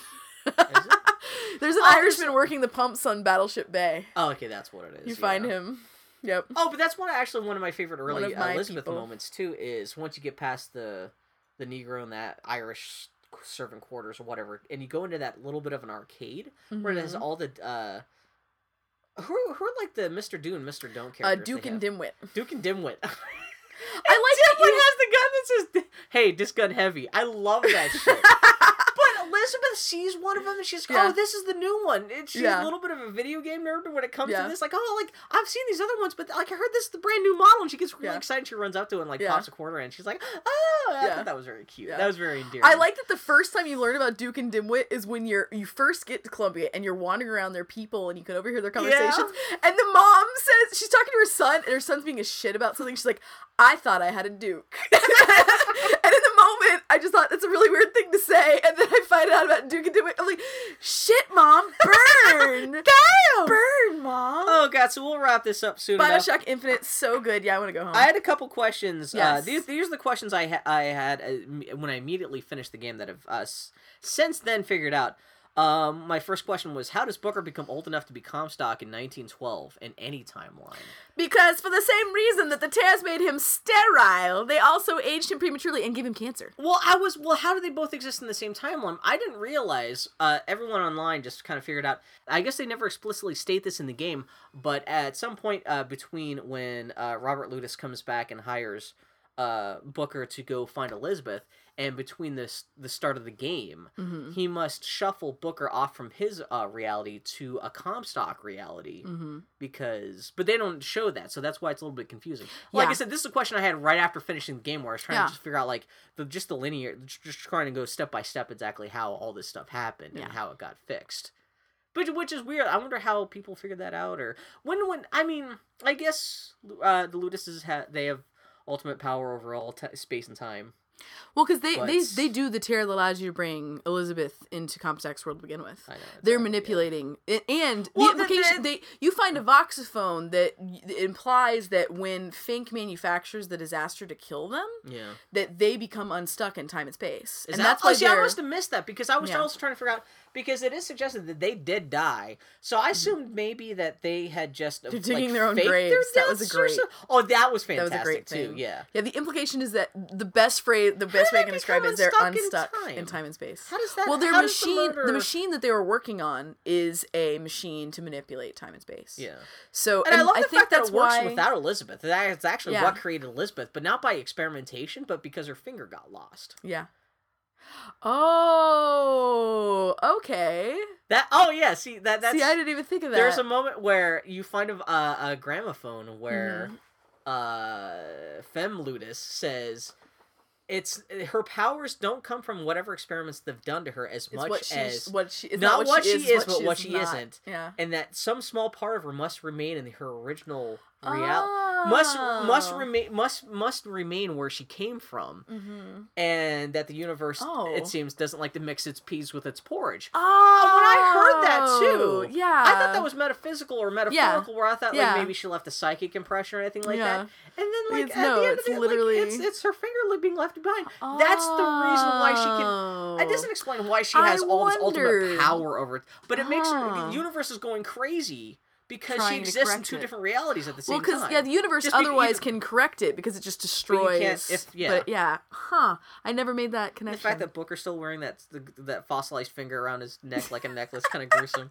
But yeah, again, like there's a lot of this stuff, but you might have to go online to kind of figure out exactly why that is.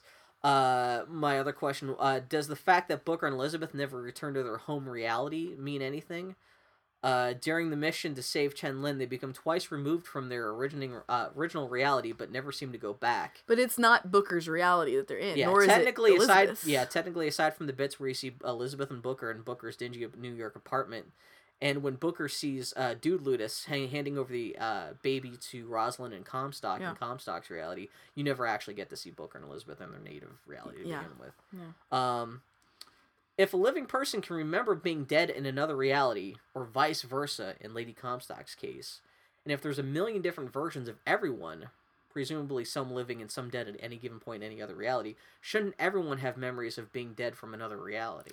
Isn't it only people who are brought over from alternate universes have also memories you of have their the death? fact that, like, even Elizabeth says that the version of Lady Comstock that it sounds like she's also been half created by Elizabeth. Yeah. So there's a blurry line between how much is this a ghost versus just an impression from another reality. That was the one thing I was kind of curious about. They didn't necessarily explore this idea. She says that her powers are kind of a form of wish fulfillment. Yeah.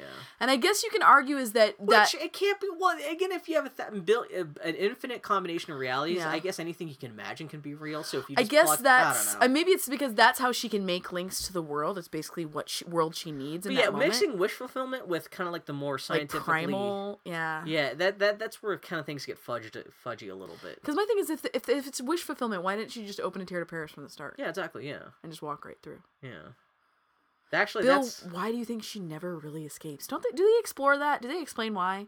That she walks through, but things aren't quite right, so she comes back? Isn't that what it is? Well, that's a weird thing, too, because, it's insinuated. It sounds like she used to go back when she was younger, but maybe they have built the siphon since then? Because that's the whole point is the siphon. She doesn't get her full powers until you destroy the siphon at the end of the game. Yeah. And when you first see the siphon and you're seeing all this stuff about her, it sounds like they only got around to building the siphon and around when she hit puberty. Yeah, exactly, because they needed it. They because had until her then, she always still came back, and it's kind of complicated. But how do the mechanics of the multiverse trump the paradox created by Elizabeth snuffing out all the Comstocks to be at the baptismal pool? I'm not touching that question with the 10-foot pole. That is literally the least interesting part of Bioshock. I know, but if you're just thinking about the mechanics of who's doing what. Nope. People, have you seen the NeoGAF post about all this? No.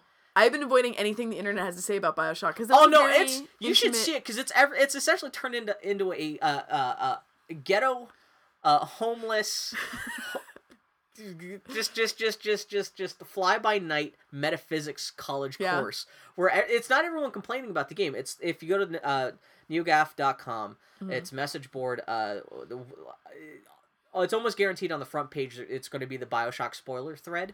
Just if you look at the first page, you don't even have to look at it in a conversation, but it's pretty much the accumulation of everyone's theory about how everything works, and it's pretty much what the internet is going off and what everyone's assuming how it all works.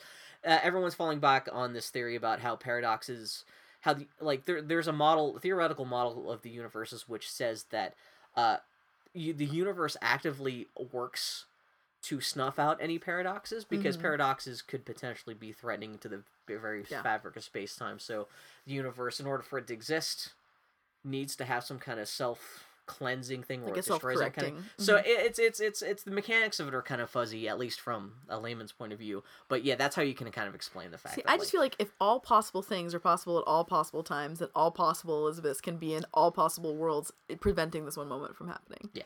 I have no problem with that. It's Bioshock Infinite Possibility. Yeah. That way you can explain any plot. I love even the title Bioshock Infinite. Oh, I love that. Like, it wasn't until I was finished with the game. Good. I was kind of like, I was looking at the title when the title comes at the end of the credits. Yeah, it's like, oh, that's what infinite means. Infinite. I thought like originally the title meant like infinite, like potential. My last question was, how did the Ludises circumvent their own deaths to exist outside of time and space itself? Yeah. And it's like I said.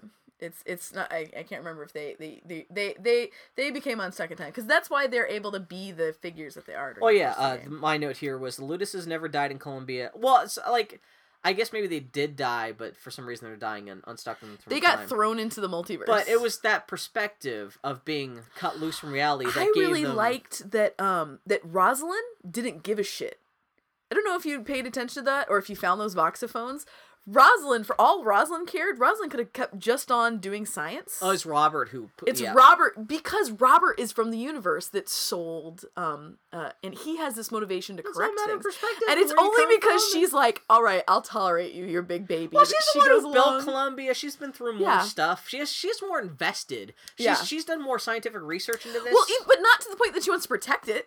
I know. But she's genuinely just like, well, the science. Let's just fuck around with the science. And it's Robert who has a sense of debt and wants to correct everything. She's like, fine, you big baby. Okay. We'll undo everything. I like even to have that relationship where they're always kind of being a little snarky with each other. It was great. But well, it's being unstuck from reality that gives them the perspective to see how they fucked up all these realities. And I love that, like, if you're not really paying attention, you wouldn't realize that the people really, they're the movers and shakers of the whole story. Right? Oh, yeah. Yeah. Oh, yeah. Because, like, if you're just playing the game as a first-person shooter, you're not listening to the gramophones, you're not really thinking about stuff. I can't imagine that people would just play this as a first-person shooter and just get to that ending. It's just gotta be a big wall of sound with the most disappointing ending. Of just a guy walking in a baby crib. Yeah, and there's gotta be people going on like, what the fuck are you on about this fucking game? Yeah! Well, you didn't get the guitar playing button. Yeah. That is the most self-indulgent moment in the game. Yeah. But it's great because, they gotta squeeze the... The whole thing is that they want you to have that dumb connection. Well, I thought that moment made sense for Elizabeth. Did not make sense for Booker. How? Why would Booker... But when you're wandering through this outpost... I think I just fought some people in the bar upstairs, too, and I came downstairs like, oh, see, that would make even less net. See, I waited out of that whole bar without starting a fight. Okay. Yeah. I tried really hard not to start conflict where I could. Oh, you know what? I was trying to get weapon-oriented achievements. Yeah. And I realized the only way I was going to get all the achievements in my first run of the game is to antagonize all the Vox Populi guys, even if they were technically on my side. Yeah. So I can get 20 kills with rocket launcher. Yeah. And so I would pick fights with the Vox Populi guys in bars and stuff and blow them up with the rocket launcher. Achievement unlocked. You killed 20 guys with the rocket launcher. And so I was kind of acting like a crazy son of a bitch the whole game.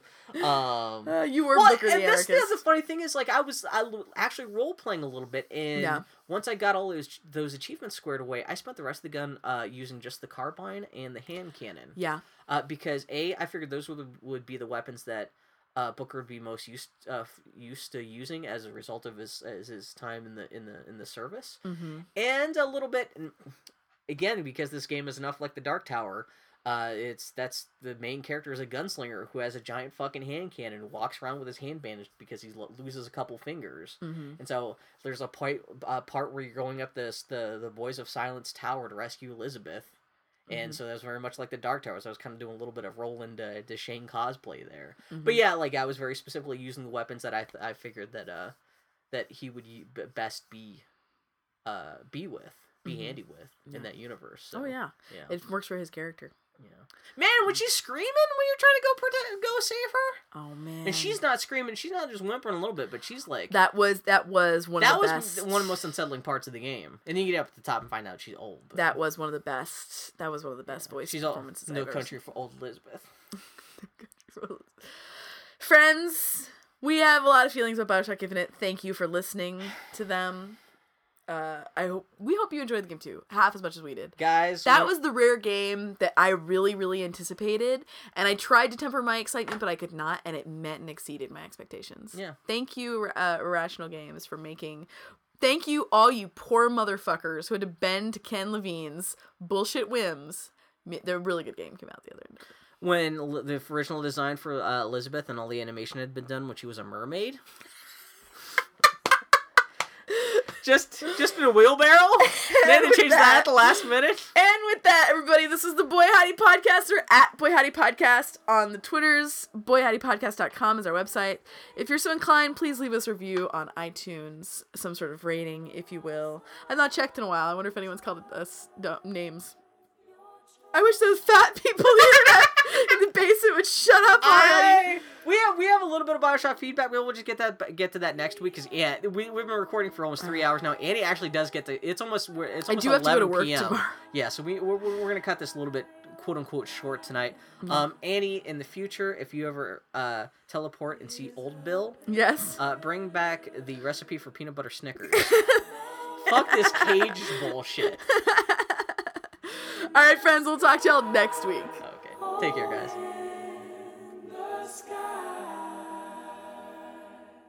There are loved ones in the glory whose dear forms you often miss. When you close your earthly story, will you join them in their bliss? Will the circle be unbroken by and by, by and by? Is a better home awaiting in the sky, in the sky, in the joyous days of childhood. Oft they told of wondrous love, pointed to the dying Savior. Now they dwell with him above. Will the circle be unbroken by and by, by and by? Is a better home awaiting in the sky, in the sky? You remember songs of heaven which you sang with childish voice. Do you love the hymns they taught you, or are songs of earth your choice? Will the circle be unbroken by and by, by and by? Is a better home awaiting in the sky, in the sky? You can picture happy gatherings round the fireside long ago, and you think of tearful partings when they left you here below. Will the circle be unbroken by and by, by and by? is a better home awaiting in the sky, in the sky. One by one their seats were emptied, and one by one they went away. Now the family is parted. Will it be complete one day? Will the circle be unbroken by and by? By and by is a better home awaiting in the sky, in the sky.